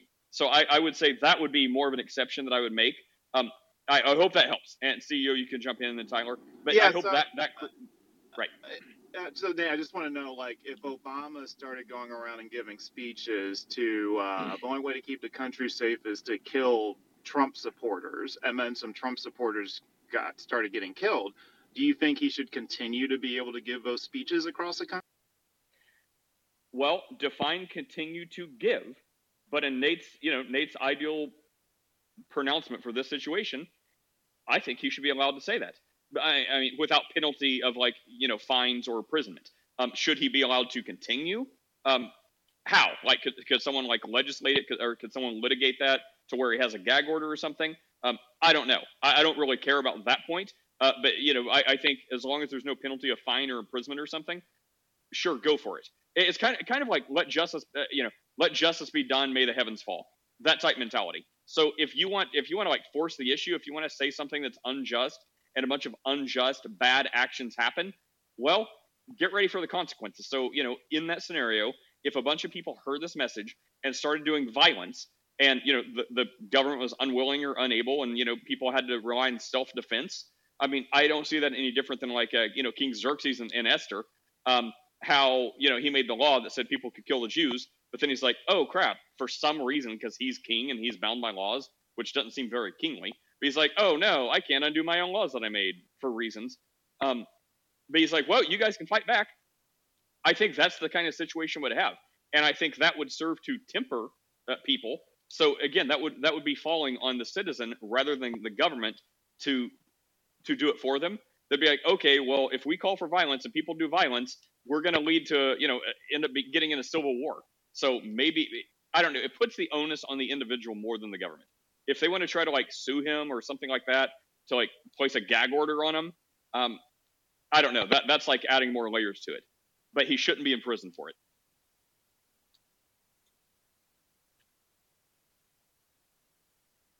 I'll give you credit for your consistency.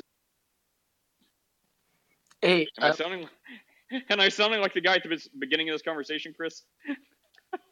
So CEO, I had a quick look at the first couple of paragraphs of that study, and I bookmarked it so I can go back and look at the entirety of it. It does look interesting. I'm not so sure. Well, I guess maybe I should ask you what was the reason for you pointing out this study to me? What was the reason for that? Because you said that it wasn't a choice. And what this study is saying is that sexuality exists on a spectrum. So it's basically saying, here, I'm going to give an interpretation of it, okay? So this is my interpretation of where it lands.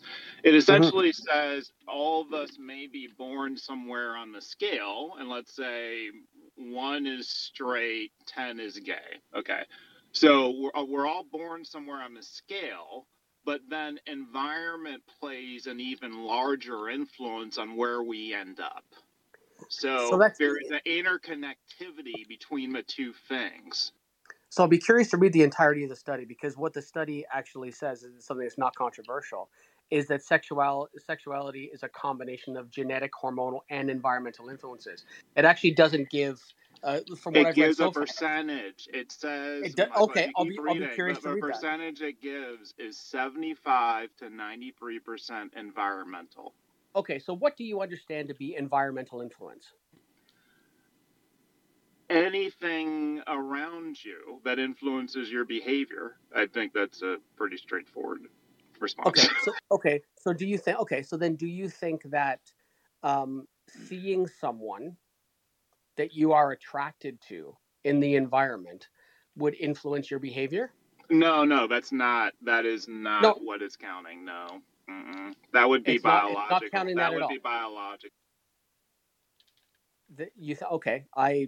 I'll be curious to read the study. I don't agree with that statement, but in fairness, I will read it. Well, so this is the thing that I find ironic about it, right? So, like, there's so many people who typically, they'll lean in on the science very heavily, but when this study came out, like, I remember Don Lemon on CNN, he basically did not criticize the legitimacy of the study or what it said at all. He just said, these sort of things can be used dangerously. That was his only comment about it. And then he moved on quickly. And media didn't want to talk about it for a long time because it runs kind of like the counter narrative. But this is really, it's one of the strongest studies I've ever seen. To have 500,000 participants, it's a really incredibly in-depth study.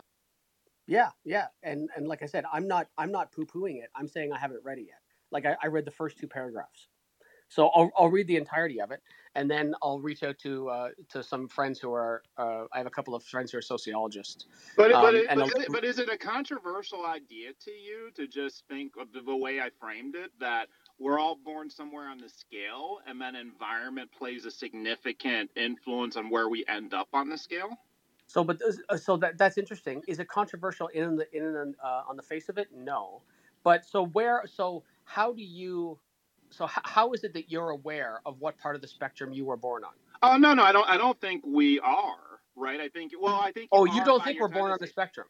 No, I do think we are born on somewhere on the scale, but I don't think. But I think. So what side of the scale were you born on? I think I was born more towards a straight scale, right? How do you know? How do you know that? Because he don't like dudes. Because that's where I. Right. And how do you know? Right. And how do you know that you aren't attracted to men? Because I haven't been attracted to men. Because of men you've seen in the environment whom you've not been sexually attracted to. I mean, okay. So hang on. Can I try to? So Nate, I can actually answer this really good. Okay. Sure. So Michael. Yes. I can admit Tom Brady is a good-looking guy. Do I want to have sex with him? No. So I can admit there are certain men that I can admit they are on the good-looking scale. I don't judge all men, but like in extreme cases, I know that's a good-looking dude. Sure. But by that rationale, CEO, when you see a woman, if you're attracted to that woman, you automatically want to have sex with that woman. When I was single, yes. That's interesting. Yeah, I think this is going to be anyway. Nate, sorry, you want to jump in here? It's your thing. Well, Michael, a way to test this theory is one. We can't do this test because it's past that time. But maybe you'd have a very gay CEO if, when he was a child being raised, I don't know, they would have had like lots of educational books that talk about it's only natural, or like they would have had a bunch of special teachers come in, or people giving talks in school and be like, just all homosexuality, everything, all the commercials you saw on TV was just like gay, gay, gay, gay, gay. And I don't know, perhaps that would have been some of the environmental things. If he was bombarded that way, to just like think that was normal, think that was fine, kind of be pushed in that way, to have a very gay CEO right now. The way you can test that now, how do you know you're still not gay? I don't know. Take him to a pride parade sometime and just like parade like thousands of naked dudes in front of him. And maybe if you end up catching him like in the backroom motel with one of them, be like, oh, guess he's gay now. Guess that's how we know. And at a certain point, if without going like ridiculous, if he withstands the temptation of like, I don't know, I can't even think, like the Chippendales of the gay world, like parading in front of him, shaking their stuff. At a certain point, you'd be like, okay, he's survived like 10,000 of these guys and he has no attraction to them. So I guess we'll just take him at his word that the guy's not gay. So, Michael, I want to tee up Nate's comment with what I said and before you respond. So, yeah, sure. No worries. Gen X is 3% LGBTQ, right? Gen Z is 20% LGBTQ. So, my case for this is that humanity did not have sudden rapid evolution over the last 35 or 40 years, but that is an environmental influence. Now, is some of that because we suppressed it so much that some of these 3% at Gen X, maybe it's really 6%? Sure, that is a factor. But to go from 3% to 20% and argue that's purely from genes or evolution, that's a real stretch. Well, that's just incredulity. But I mean, so we don't have any way of measuring, like, unless there's going to be some type of like back-facing study, to try to find out. But I think you hit the nail on the head, right? So, like, I'm a Gen Xer as well, right? And I can tell you that like the way that, for example, homosexual slurs were used just as commonplace in everyday parlance when I was, when I was an adolescent. It was, looking back on that, pretty startling. So we don't know how much of the population was actually LGBT versus how much was professing LGBT. So, for example, 40 years ago in San Francisco, right, just to give kind of one glaring example, it wasn't as big a deal. But 40 years ago in some town, Louisiana, if you were gay, you were not saying that you were gay. Sorry, not going to happen. So I think you actually said something that was very relevant in that, from a societal pressure perspective, there was the ability to come out and feel safe, right? And that is more prevalent now. So you looking at it and saying, well, 5% to 20%, that just doesn't seem reasonable. That's just personal incredulity, right? Which is not evidence. I think there's something else we're really overlooking, though. Like, every week, new letters get added to this thing. So is it perhaps that there weren't, that many people? If we only had the same LGBT letters that we kind of had back, a couple decades ago or whatever, would it still be very similar to that? Because now we've added everything under the sun. So we've added queer, two-spirit, BIPOC, like everything you can imagine except straight white Christian man has been under this umbrella. So it basically, if 90% of the earth wanted to identify in this umbrella, they pretty much could.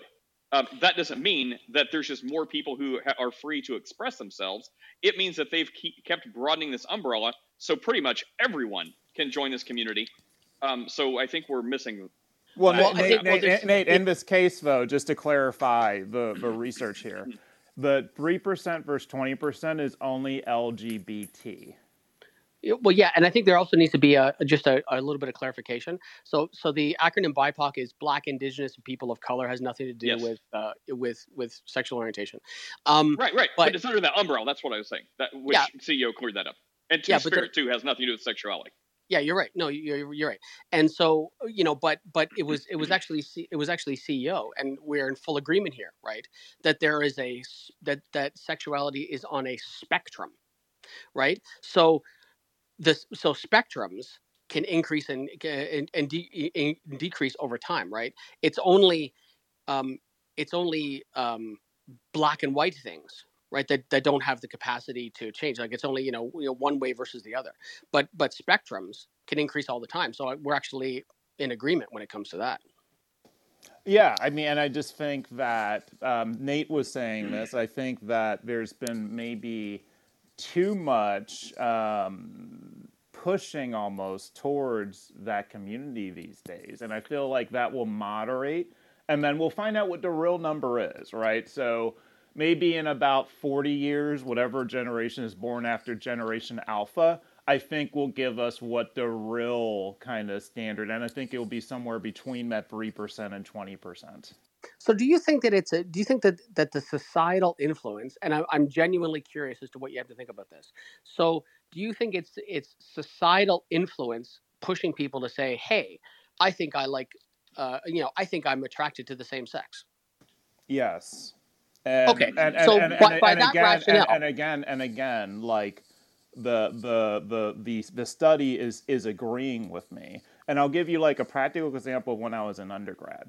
When I was in undergrad, all of a sudden, like a bunch of girls in one dorm were gay. Like it happened over the course of 2 years on campus. Girls that you knew were straight freshman year were gay junior year, right?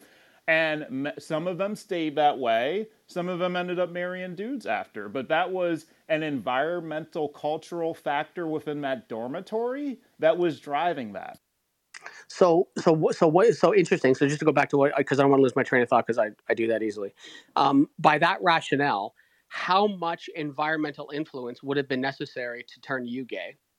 And then to more directly answer, to respond to what you just said, and that is that that's an environmental factor, right? So again, going back to what I said before, people that we are seeing in the environment, and also not just that, but the freedom, right? So I'm not sure, CEO, how old you are or when you did your post-secondary, right? But it probably wasn't in the 80s. Right. It was in the late 90s. Yeah, late 90s. Yeah, sure. Yeah. So yeah, I think we're close to the same age. So by that rationale, again, it's at a time when it is more accepted and acceptable to be out and be free to experience these types of things. I mean, there has been it's hypothesized that approximately 10% of all mammalian species engage in homosexual acts. So it's not just human. It's not just human. It's not just human apes, right? It's all the other apes and all other mammals combined, right?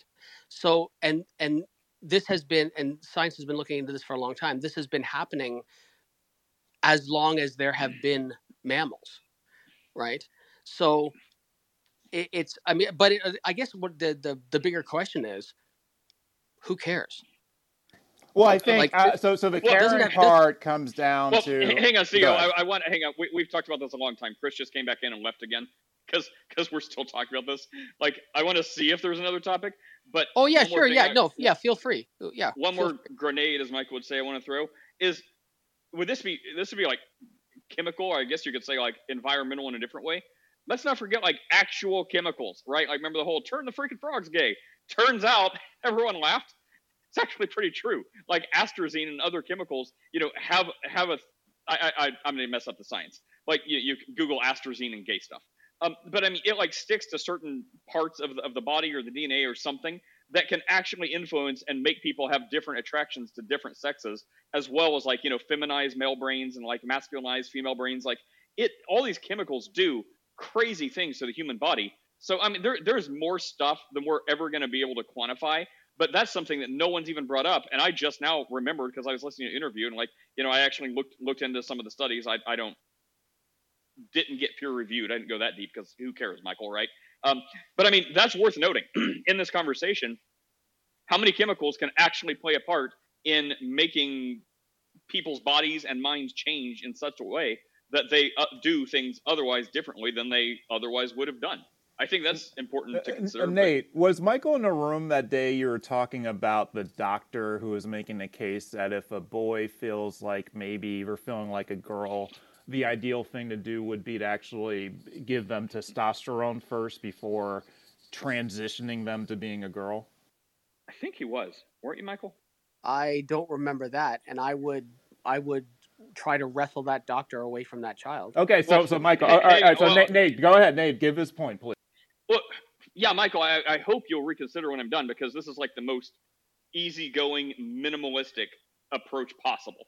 So if you want the like step one instead of jumping to 100, that's what this is. So basically, I was watching, I watch interviews and never remember anyone's name. But there was this doctor who was making this case that instead of when someone says, they need gender affirmation surgery, or they are a biological male who, is a female and they need to make their body match their brain. So taking that candidate and saying, okay, well, the first thing that person will do is, if you're a biological male. So the first thing the doctor would do is normally pump that person full of like estrogen hormones to just make them totally like go towards the road of a female.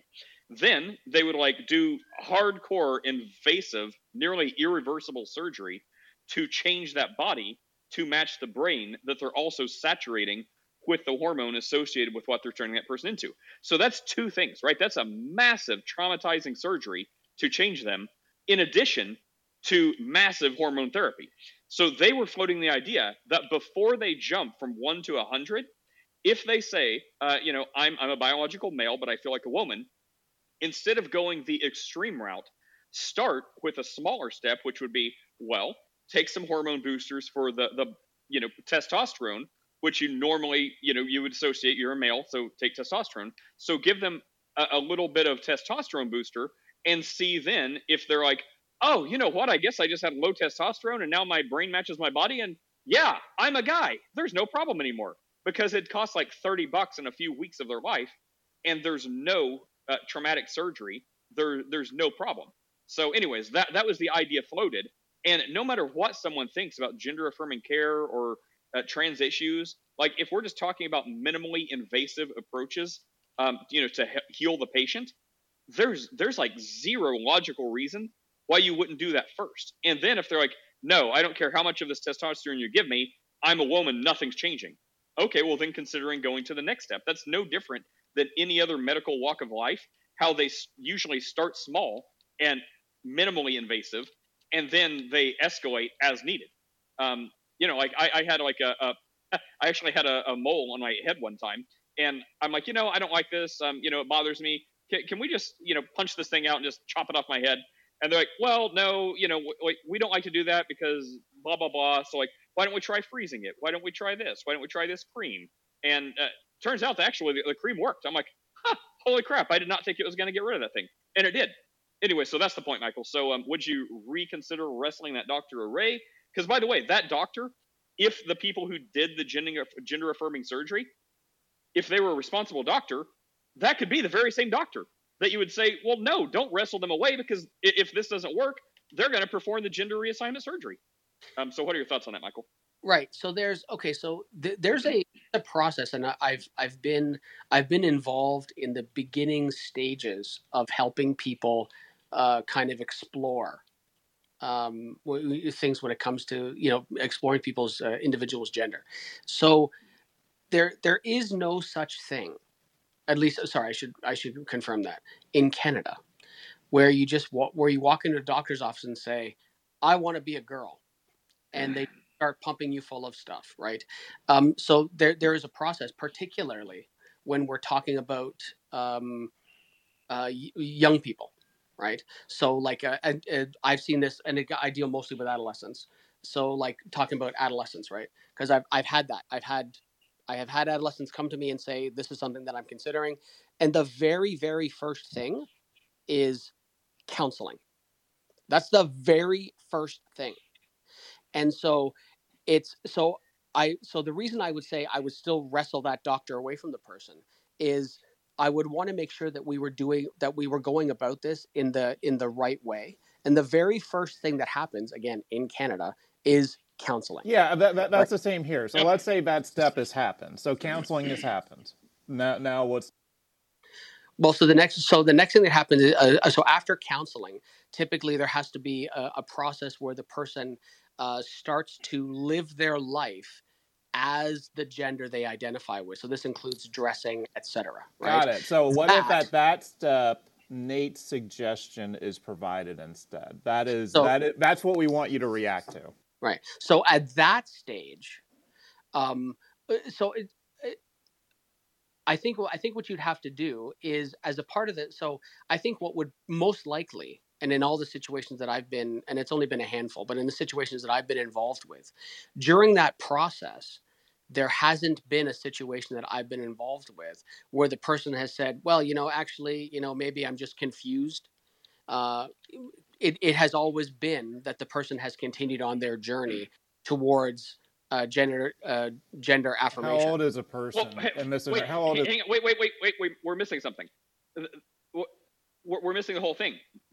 Under this idea, the person would have like a low amount of whatever hormone, estrogen, testosterone, male, female, whatever. They would have a lower than normal hormone of whatever they should have. So the idea is they would never realize that unless they had, more of the correct hormone associated with their body to make them have that epiphany, to be like, oh, I was just confused. So like they would need that hormone therapy first. Otherwise, they will do as you say. Okay, so in that instance, we're moving past my area of expertise, because that would be more on the medical side, and I've never been involved in that side of the process. Well, I guess, right, and that's what we're saying. Just like CEO, like you said earlier, Michael, it didn't take a medical degree. Like none of us, as far as I know, have medical degrees. But what we're saying is just like as a logical, breathing human being, like does that seem more or less intrusive to give someone a little bit more of a hormone that's naturally assigned with whatever they currently are to kind of test the waters and see if that improves or changes their condition, or if they remain the same, want to proceed? Does that seem on a scale of 1 to 10 more or less invasive than doing like traumatic surgery? So the obvious answer is it's less invasive. So let's give that a shot first. Well, it's less invasive, but I think so. I think what would probably have to happen is like you do blood work, right, to find out, because that's how we measure the hormones, right? We do blood work. Yes. So that do the blood work, and then again, that would be a conversation that I would that I wouldn't be privy to. That would be a conversation between the doctor and the individual. Okay, so I guess we can leave that there, because I don't want Chris to run away again. I have a question for Chris in a minute, but. So we can end that there, and I will just say, for me, I'll go ahead and speak and be like, I think it's perfectly reasonable, to the point that I would question anyone's motives who would not suggest that first, because it's just such a freebie. It's just such a easy thing to do that's cost effective, it's cheap, it's not invasive, that anyone that didn't say, sure, throw that in the mix. If they really want to be the opposite sex, or affirm their gender or whatever, let's totally do that. But yeah, that is such a reasonable suggestion. Let's do that too. Anyone that didn't, anyone that would push back hard on that, I would question their motives, and we can leave that there. Hang on, Michael. Let me make you a mod real fast. Can you invite Steph? She's finally pinging, and some other people. Like Clubhouse is not letting me invite people up. But Chris, the last question on this, it was asked, and I want to know your opinion. What environmental, this is for you, Chris, right for you, buddy. What environmental change would it take to make someone a homosexual? And I'm going to say, Chris, for you, is it fair to say prison? Oh, damn. I mean, as long as it's with Michael. Welcome, Steph. What's up? Wow. Okay. It's shooting shot. Steph, you're not going to say that was sweet, Steph? No. Well, I don't know. I think I could be on board for a Michael Chris, bromance. I think that'd be all right. Ew, come on. Well, as far as a bromance goes, I think Chris and I are almost there. But yeah, I am firmly not attracted to the same sex. So sorry, Chris. I mean, maybe if you went to prison, maybe Michael, maybe if you went to prison with Chris, you would be. I did just trim my beard this morning, and it's looking, as Steph put it last night, very hipsterish, I guess. Well, you didn't tell me. You didn't tell me that. So. Well, I mean, you know, they say you can go to prison and hook up with dudes, and because it's prison, you're still straight. I mean, I don't have experience, but that's what they say. Well, women in undergrad, I mean, this happens quite a bit, right? Women do stuff and experiment in undergrad, and then they go back to being straight after. I mean, that's decently common. Were you ever on a volleyball team by any chance? I did no experimentation in undergrad. I was too busy trying to evangelize to my atheist, liberal arts school. So no. While on the volleyball team. No, I was on the swim team. It was softball. Yeah, not softball. Swim. All right, Steph, you finally pinged your way up here. So what did you want to say after like an hour and a half of audience silence? I know, I'm sorry. It was on the transgender topic, though. I don't know if you want to move on. No, go ahead. Please, I'm begging. So, as long as Chris doesn't run away again. Can I go after her? I'll go after her. Oh, I don't even see who said that. That's Phil. Oh yeah, Nate. After Steph, go ahead. Corletta was asking to be let up too, and I didn't want to abuse my power. So. Oh yeah, if you can, if you see anyone that wants up, let them up. It's just Clubhouse is not letting me invite people. Bob up too. Let's do that. Let's talk about trans issues with Bob and Baptize. Oh yeah, they'll be like, oh, Unitarian, we have a question, Bob, as a pastor, not about Unitarian, it's about trans issues. What do you think? If you're a male but you wanted to be a female, how would you do that? What hormone would you use? And just watch him short circuit and probably convert to Christianity. You would give me some pithy country wisdom about. Well, there's fish and then there's fowl, and it'd be something along those lines. Right? All right, Steph, was it Turn the Frogs EA? Was that what you wanted to talk about? No, I wanted to ask Michael something. So, Michael, here we go. You and I are very much aligned. It tends to be when it comes to mental health and treatment and that kind of thing. But yep. I guess the issue that I have, because politically I'm libertarian, right? So my thing is always going to be do whatever you want over there as long as I can do whatever I want over here. I will not bother you the same way I don't want you to not bother me, right? So as far as that goes, I'm not on a crusade against transgenderism. However, that said, when we look at first line, the numbers that have come out over the past 10 years of using gender affirming counseling, medical treatments, or surgeries as a first line treatment, or even as a second line treatment, is that it actually increases the number of suicides, right? So it's like if we're treating depression and we see an increase in the number of suicides after this first and second line treatment is implemented, then say, oh my gosh, we should not use those treatments anymore. So the question with transgenderism becomes, why are we still confirming first-line treatments that increase suicide rates? And it's not a small increase, right? It's like a 40% increase after gender-affirming surgery because the actual problem wasn't treated. The disorder was enabled. So I'm wondering what your thoughts are on that. Yeah, so when you say disorder, I don't believe that that's actually something listed in the so transgender or things like that isn't listed in the DSM as a disorder, but yeah, I was going to say anymore. It was homosexuality used to be in the DSM, and then we learned it wasn't a disorder. Right, but so just real quick on that, because this is the thing. Nobody is saying that, I wouldn't say that homosexuality is a disorder because it does not culminate in self-harming and suicidal tendencies, right? Oh, sure it does. But things like anorexia, bulimia, and gender dysphoria are in the same category and do. Oh, homosexuality absolutely does, and I've unfortunately been on the receiving end of having to deal with that situation where where individuals have died by suicide because of being homosexual and the backlash that they faced. So that's actually not true. Yeah, I'm not saying it doesn't happen. I'm saying it's not correlated to the correlation between the suicide rates among the homosexual community is not correlated in the same way that suicide rates are because there's no treatment. So the equivalent would be saying, okay, so suicide rates skyrocket in the gay community after what is it called? Conversion therapy? What is that called? Where like churches just yell at you to not be gay? Yeah. Okay. Conversion therapy. Yeah. Yeah, thanks. So if we see, oh my gosh, suicide rates skyrocket after an individual has undergone conversion therapy, we say, whoa, that's a terrible first line treatment and we shouldn't do it, right? So that would be the equivalent. Do you see that? Well, hang on. I have something I want to say that's directly involved with this, but Phil, sorry I missed you a minute ago. Go ahead and speak, and then I have something that I really want to hit on this. Well, yeah, I just have a question. So when we speak in tongues, the Bible actually tells us that when there's no interpreter, we should do it silently, but we see a lot of people doing it loudly nowadays. So I wanted to know, what is that? What, am I interpreting it correctly, or did that only apply to the church in Corinth, or? Yeah, short answer is there should be an interpreter. So if it's something worthy of giving in tongues, there should be someone to interpret it.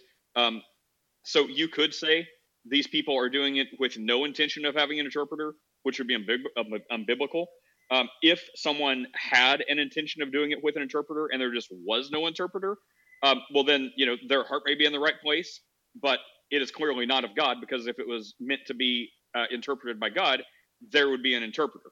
Unless that person maybe didn't have faith and didn't have speak, in which case, the rocks would cry out, or it just would be unfulfilled. Well, we see some of the generals of the faith. Well, and they do it loudly. They do it loudly. They do it publicly.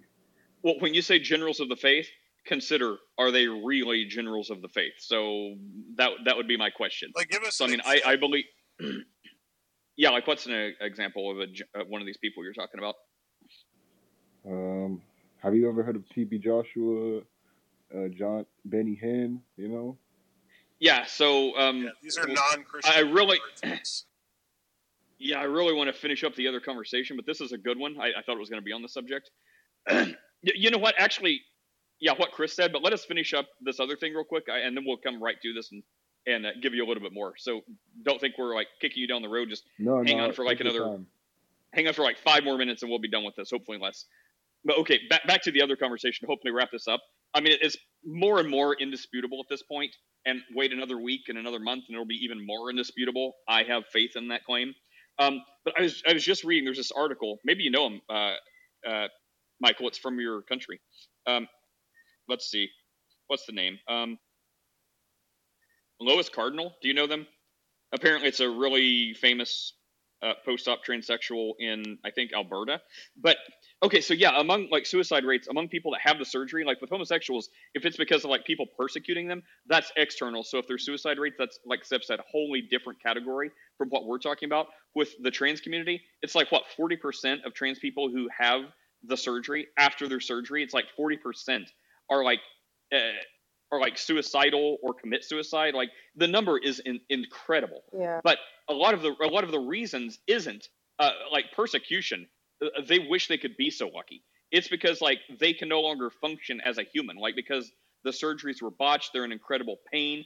So that's why. It's not because of just people saying mean things to them, like perhaps a homosexual would take their life for, but it's because they've done irreversible changes to their body. So like this person, Canadian, I think Alberta. So check out Lois Cardinal, 35, describes, let's see, themselves as the nation's first post-op transsexual. They actually petitioned your MAID program with the doctor to let them die, to like have euthanasia and have the government kill them because they had irreversible pain and anxiety related to this. And they talked about how, not to get too graphic, but basically the I think the vagina that was made or whatever is, like we've talked about before, it's like this gaping maw that's not healing. And it's one of the things that they cited as wanting the Canadian government to let them die under this MAID criteria because they just live constantly in pain. And so a lot of times these people, and I posted the article in chat so you guys can read it, but a lot of times like with the trans issues, it's not just like, oh, I had irreversible surgery and now I wish it could be undone, or, now I didn't want to do it. I wish I could, trade this car back in for the original model. It's because of like irreversible pain. So it's not even about identity. It's not about sex. Like so many of these like testimonials you hear, it's about just like unimaginable, excruciating, unending pain. So well, and just all these other, yeah, go ahead, Steph. On that, because that's going to take. I think that objection could be overcome by saying that medical science will improve, right? And so what I was reading is more along the lines of like a gender dysphoria type of disorder is going to be more akin to anorexia, where it's a body dysmorphia issue, which is a psychological, like a treatable psychological condition, right? And so the idea is that if someone has anorexia and you tell them we're going to affirm this, and again, I'm using the equivalent strictly because of the numbers, not because of my opinion about it, because we see that there's a sharp increase after gender affirming treatment in suicide, right? So because of that, this is more akin to us saying this person has anorexia, so we're going to enable the anorexia and make sure that they're affirmed in their anorexic identity and the person dies. That's something we would never do. So I guess my question originally for Michael was, and I think what Michael's going to say is that he doesn't agree with that analogy, and he doesn't agree with that correlation. And that's what I wanted to hear, was kind of why. Sorry, I was just looking at something for a second. Steph, you're a prophet this morning. I don't necessarily agree with that with the comparison, but I think that it's certainly a lot. I think that there has to be a lot more work done. Like Nate, the stuff you're talking about someone petitioning to want to die, that's just terrible. And I think I would want to try to help that person in any way possible. And I'm not sure how. But I think that the way to, I guess therapy, I guess psychotherapy would be a good avenue to try to treat this. And but they're all very interesting. They're all very interesting things, and it's not something that I deal with on a regular basis. So it's harder for me to comment on, but it's all very difficult. And for the people that deal with this stuff, I feel for them tremendously, and wish that we could help them more. Sorry, that's probably totally unsatisfying stuff. Well, let's No, get back that's to a really good answer, and I think what I'm looking for is that that it becomes less politicized, right? Because, like I said, if we know that a treatment has the opposite effect than what we're looking for, we would alter the treatment. And so, for me, the issue doesn't really become like I don't want people to be transgender.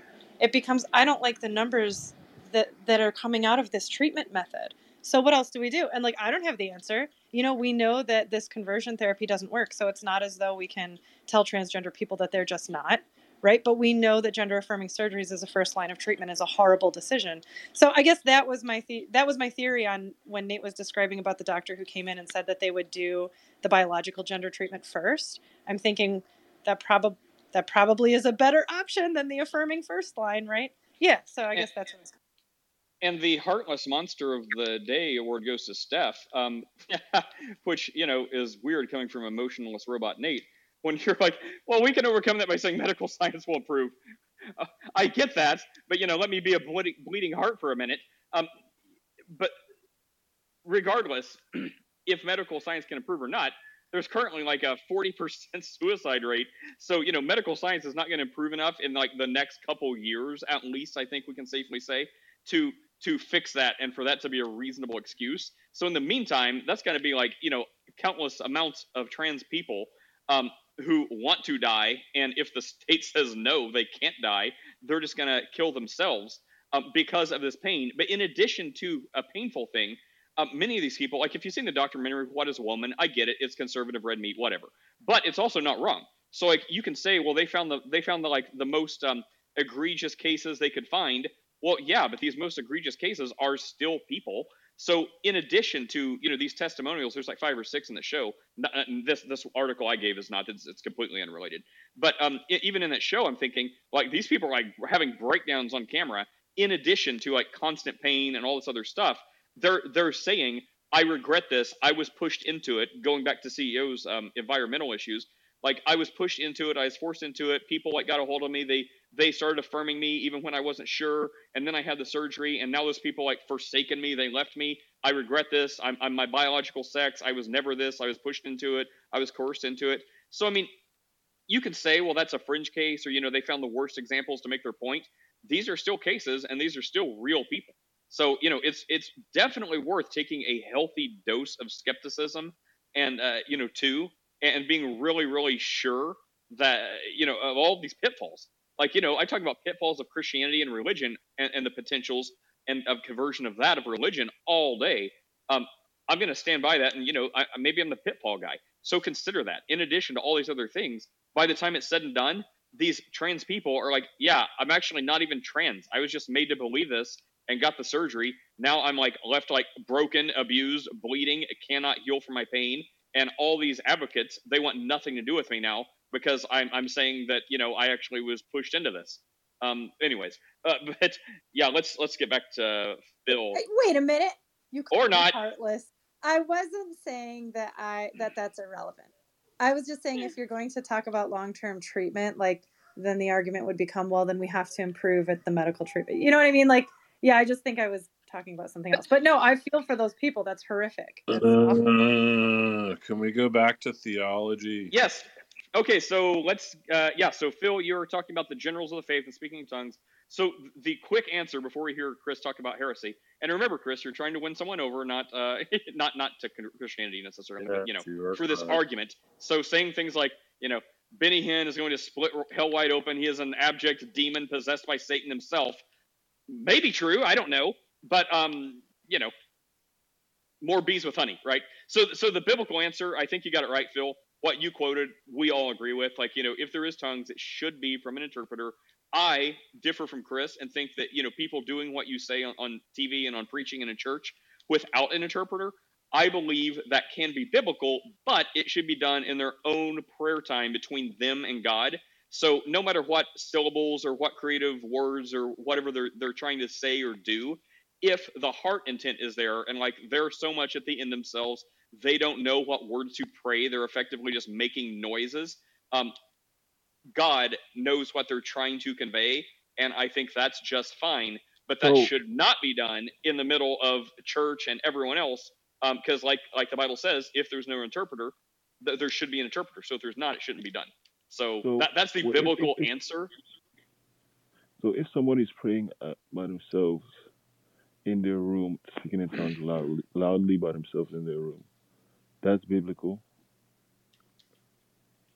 I believe so. I mean, Chris would probably disagree, but I mean, I base that, like people who do that, base that on like where Paul talks about, and it's completely different from the talking in tongues passage, which everyone tries to quote, but we're talking about like where Paul says, when you don't know the words, like the Spirit will pray for you with groanings and uttering that can't be comprehended, that type. So that's where people who do that draw from the scripture on. So I believe like if someone is so much, in anguish or they don't know the answer, like, I don't know, maybe there's a death, maybe there's an illness, but it's like, when you're like, I don't know, for example, like, oh God, please, this thing in my life, this thing's going on, like, right? Like you just like run out of words and you're just like speechless. Like I am right now trying to find an example. Like when you're just speechless and all that comes out of you is just like nonsensical utterings and like syllables and sounds. If you don't know what you mean, or if your heart doesn't even know what you're trying to pray for, because you're just so like, I don't know, God knows, and God's got you. That's the point. And I think that's a bit of biblical, drawing from Paul's, when you don't know how to pray, the Spirit will pray for you. But don't do that in a big church setting. So the scripture says that if there is no interpreter, then he should remain silent. So I agree. Why have we made it? Why are we doing things besides that? That's a great question. I will turn it over to Chris. Chris, why are people like Benny Hinn and other people who pray in tongues loudly in the middle of their sermons on TV or in churches with no intention of having interpreted? Why do they do that, Chris? It's for show. Is there like a second or third reason, or just to throw out? For show. What about when you're in your private place, though? What about when you're crazy? Private? Huh? If you're in private, no one's there. Do what you want. That I'm saying that would be different than the and that's what's happening again. But that's different. But that's the scripture says if The scripture tells us if there's no interpreter. So even if we're alone and we don't have an interpreter, we should still remain silent, right? No, I believe, I mean, you may get some differences from Chris, but I believe that's talking about in a public church setting, because where you're talking about the remain silent, we're using a wholly different passage to talk about doing that in like a private time. Let me just get the verse. But it's where Paul talks about when you don't know how to pray, the Spirit will pray for you with groanings and utterings that most people would say, oh, well, that's like talking in tongues. But yeah, so I believe the doing this without an interpreter or with an interpreter, that's for like a corporate church setting, like where other people are around and other people are hearing you. Because the whole point of like talking in tongues with an interpreter is so you can communicate to people where you don't speak their language, and they'll get a message, like you'll like spit out some Chinese or something, and people know you don't speak that language, yet you just said it. And then one of those people will be like, I know what this guy said, or vice versa, or whatever. So the idea is it has to be a supernatural act of God, because these people or you don't speak the language that's being spoken. Okay, and all right. So, is there a difference between praying in tongues silently opposed to praying it loudly? Is there any difference in the effectiveness? I mean, if you're trying to, if someone's supposed to be interpreting, someone has to hear you, right?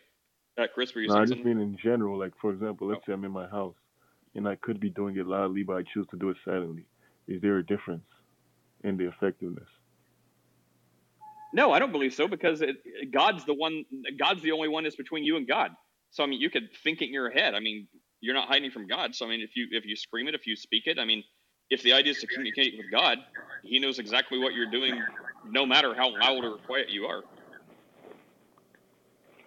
So you don't think that praying out loud more vigorously with more, you don't think that's different than praying silently with no sound? It's to the person. You'll definitely get yourself more worked up in a frenzy if you pray out loud and like yell, and and then if you like dance or move your arms around, you'll definitely get some adrenaline pumping. So that could encourage you to be more frenzied or fervent. I don't know, but as far as God knowing your heart, God knows your heart. So David like danced, right? So I guess the idea is freedom in Christ.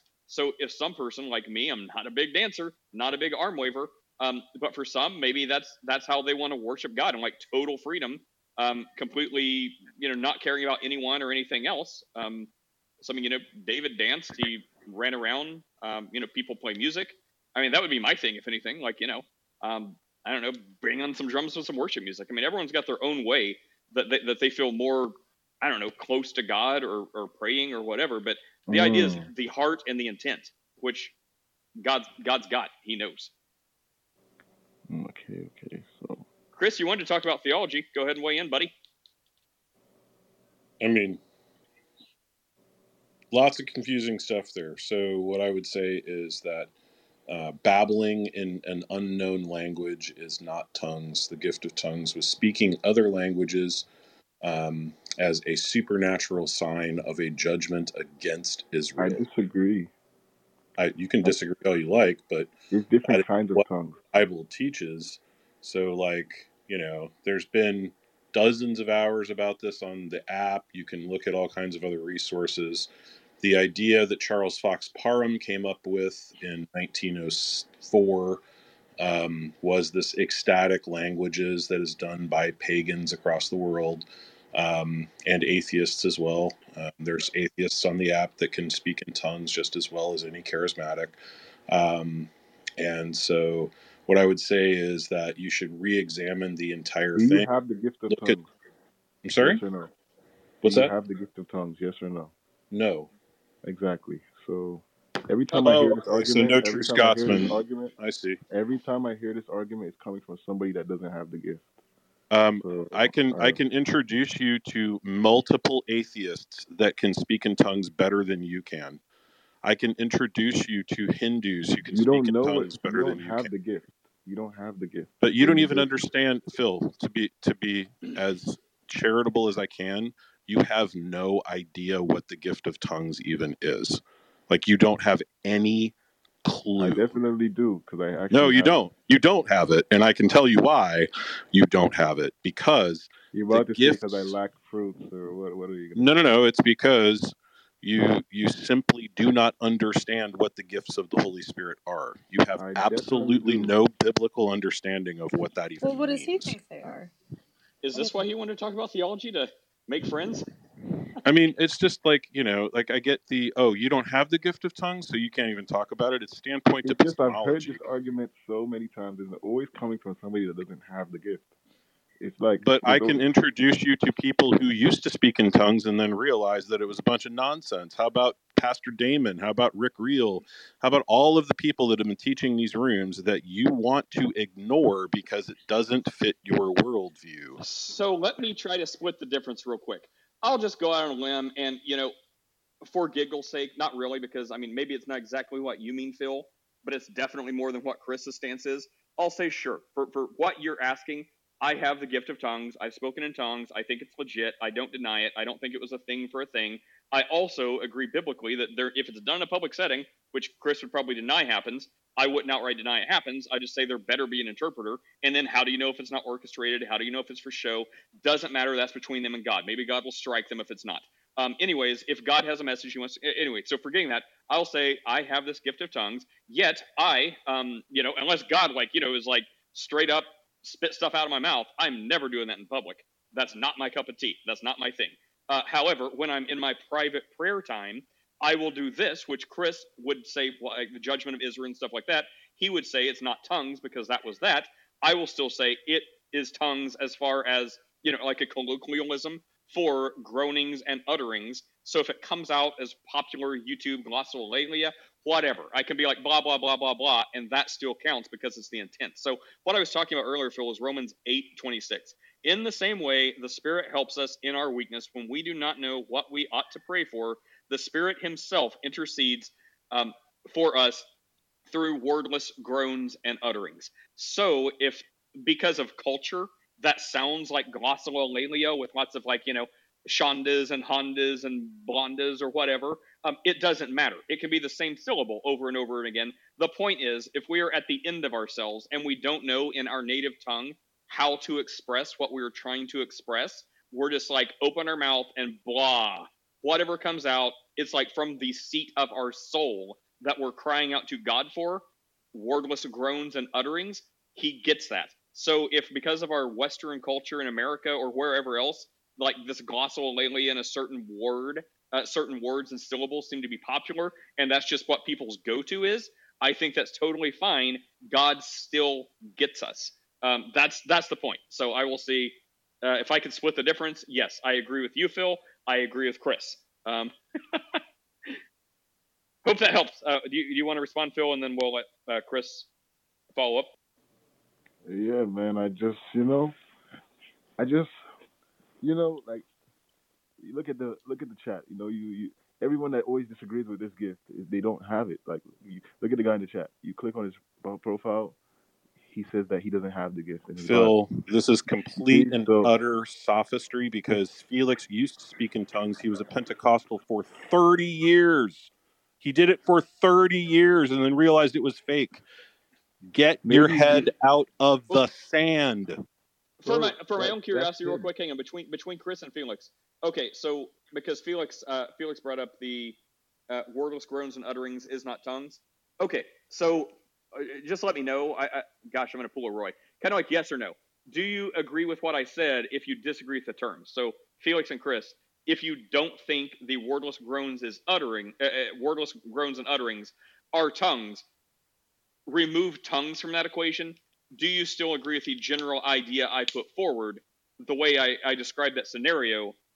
Is that biblical if we don't call it tongues? If we just call it wordless groans and utterings, and that scenario I gave, like, I don't know what I'm saying, I don't know what to say, God, I'm so at the end of myself, blah, blah, blah, blah, blah, blah. Do you still agree with the general idea of that, or you just wholly write off that entire notion? I'm just trying to get us on a path. Chris, is that a generally accepted concept, or you wholly write that off? No, I wholly write that off. I think that's Okay. completely taken out of context and was again created by Charles Fox Parham. And so what? Okay, well, I don't know who that. I've heard the name. I don't know anything about his theology. So like when I read that in the Bible, what is your view, your interpretation of that, where Paul is talking, and it seems pretty self-explanatory. It's not. So within, so Okay. not in the sense that you're talking about. So what it's talking about there is that the creation groans, everything groans.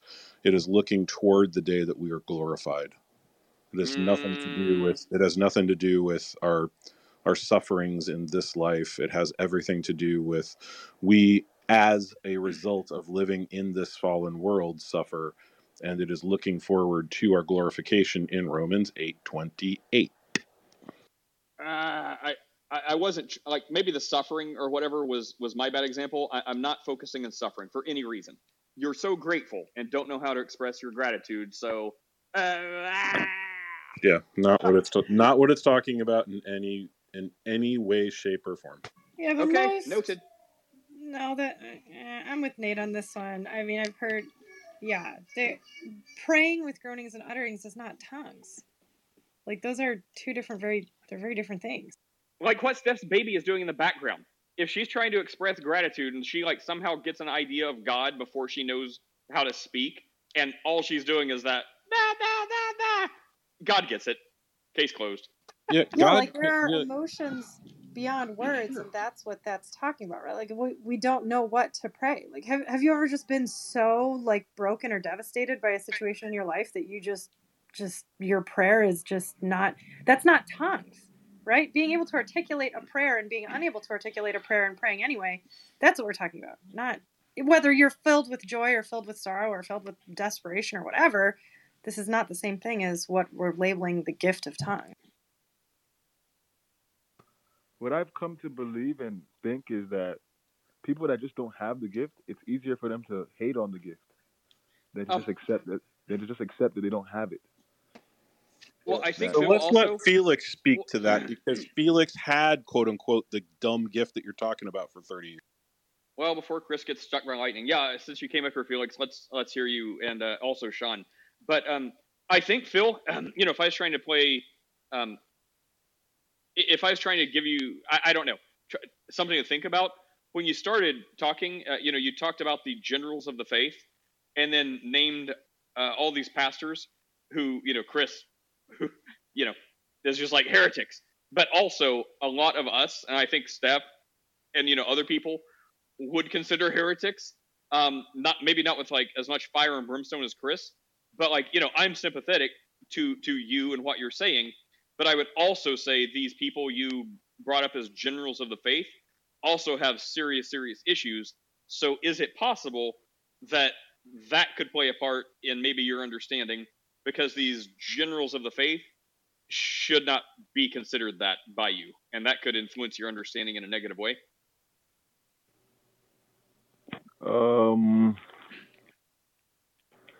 Well, these generals of the faith, I mean, we have discernment, so we have the ability to test spirits, and okay. I haven't seen them based off what I've seen in my observation and my discernment. I don't see them as false or just charismatics. Well, let's go to Felix. Felix, welcome. Yeah, that the verse that you guys were referring to, as far as that we don't know how to pray. The Spirit, intercedes for us with and I can't quote it, but with you said wordless utterance or groanings, right? Yeah.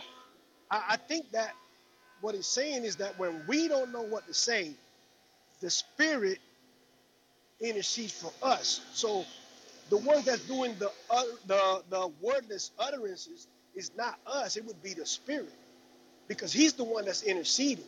We have no word. We don't find the words to say, but the Spirit knows. You know what I'm saying? He intercedes for us. That's at least that's the way I see the text. I mean, perhaps I could be off, but that's the way I see it. Can you recap that real fast? I was trying to look up the context of the verse. Can you just recap what you said? Okay, that the verse is saying that when we don't know how to pray or what to say, the Spirit intercedes for us. So the Spirit is interceding for the one that's trying to pray but can't find like the words to express or whatever. And it's the Spirit that's interceding. So, and there's no utterances. It says, you said wordless groans and utterances. So there are no words spoken at all. So I wouldn't say that's the gift of tongue. Well, right, and I said, like, it's like when we say hell.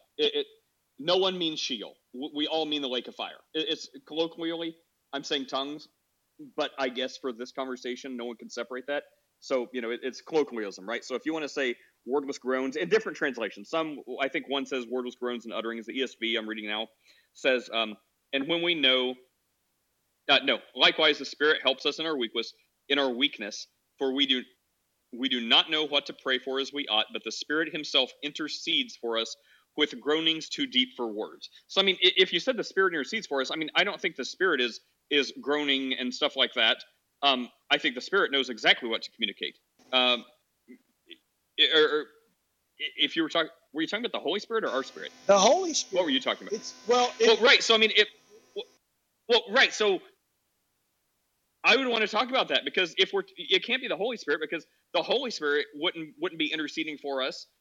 Well, for one, Jesus is our intercessor, but two, it could be the Holy Spirit because the Holy Spirit wouldn't be groaning. Like the Holy Spirit would know exactly what the right thing to say would be. So I mean, it has to be our spirit. So I mean, that's where we're talking about, like from the seat of someone's self, like your flesh and bone, like doesn't know the right words to communicate. You don't have to say, but like the Spirit or like your spirit or like something so deep within yourself just like spits out a bunch of stuff that makes no sense to you. Or just groanings, right? Groanings and utterings are too deep for words. So if you're like Steph was saying again, like, right? I mean, you can't assign words to that. You can try, but you're going to fail because the right expression at the time is, So I would say, yeah, it's not tongues that we're talking about, like the gift of tongues with interpretations, but that is also totally a thing. And if you keep reading, it says, and he who searches hearts,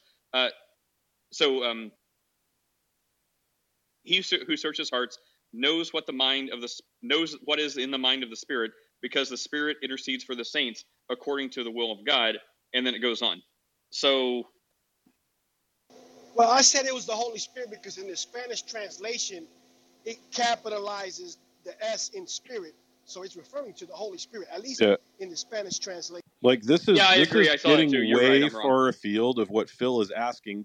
The accusation we're getting from Phil is because we don't quote unquote have the gift of tongues, we're giving a fallacious interpretation of what the gift of tongues is. What I really, really, really wanted from Felix was, can you please give us a testimony of somebody who has had the gift of tongues in the past, theoretically, and can you please get to the heart of that Phil is making an accusation about?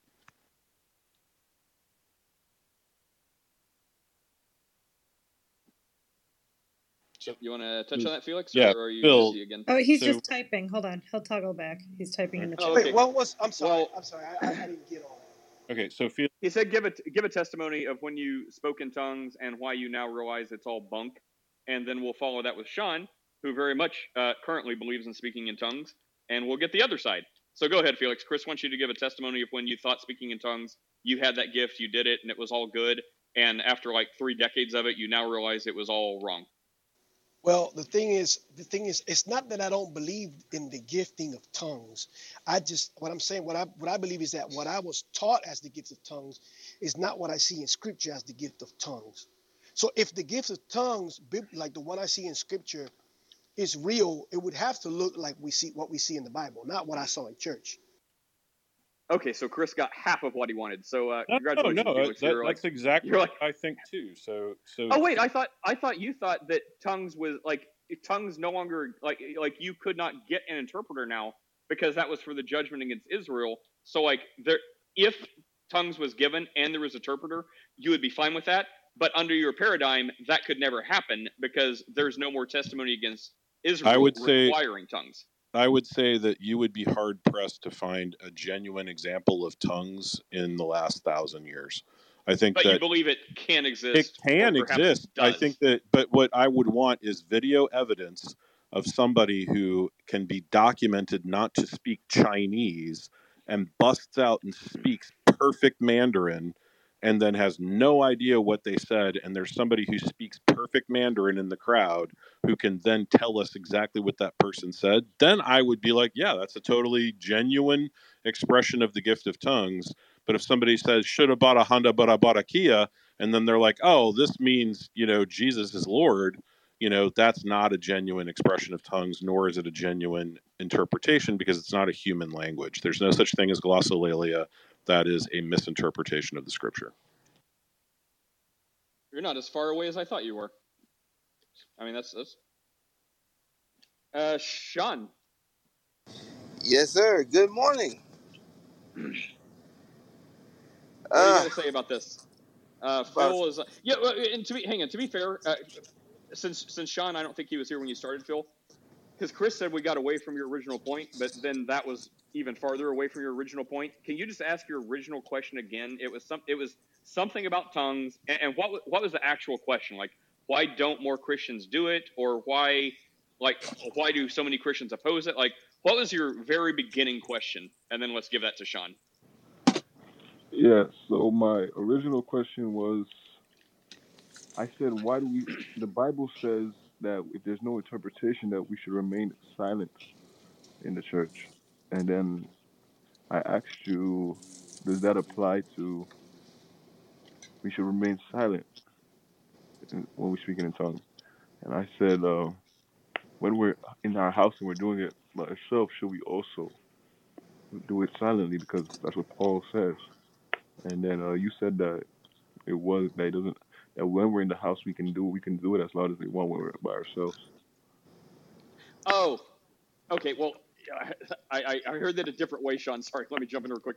So, first of all, whenever you're remaining silent, that's for the benefit of other people. So, if just not talking about theology, but just like answering your question on your playing ground.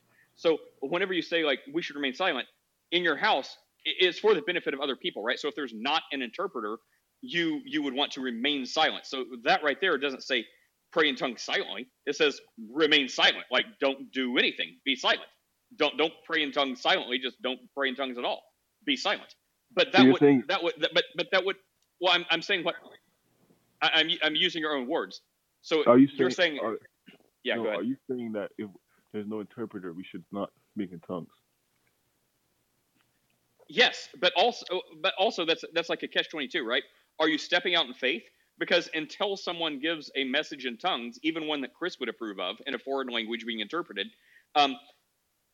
you don't automatically. I don't know how you would know that there's an interpreter ready. So unless you're doing it totally naturally, and however that would work. But if you're doing this spiritually, if you're in a group of people and you don't know any of them, you're just rolling to a church and you feel like you need to give this message in tongues and spit out perfect Mandarin like Chris would be okay with. You don't know if there's an interpreter until you give that message and find out if there's an interpreter.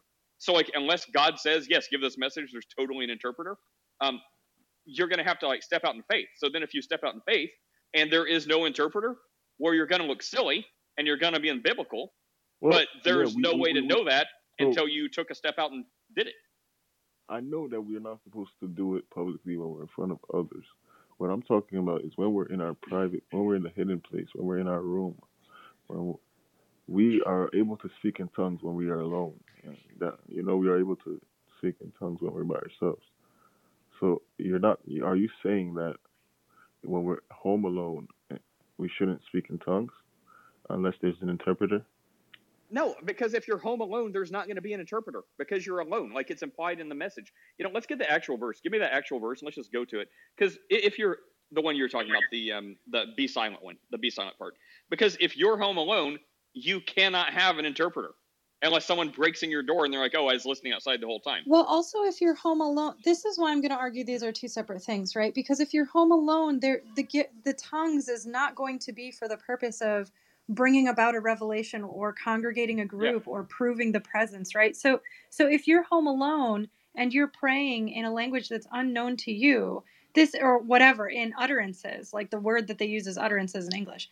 And this is, it's groanings too deep for word. This is not the gift of tongues. It's not functioning a purpose and doesn't need a translator. This is a completely different phenomenon. So tongues, tongues is not just used to send a message. Tongues is a form of communication to God, and it's yours. It's you. It's the Holy Spirit.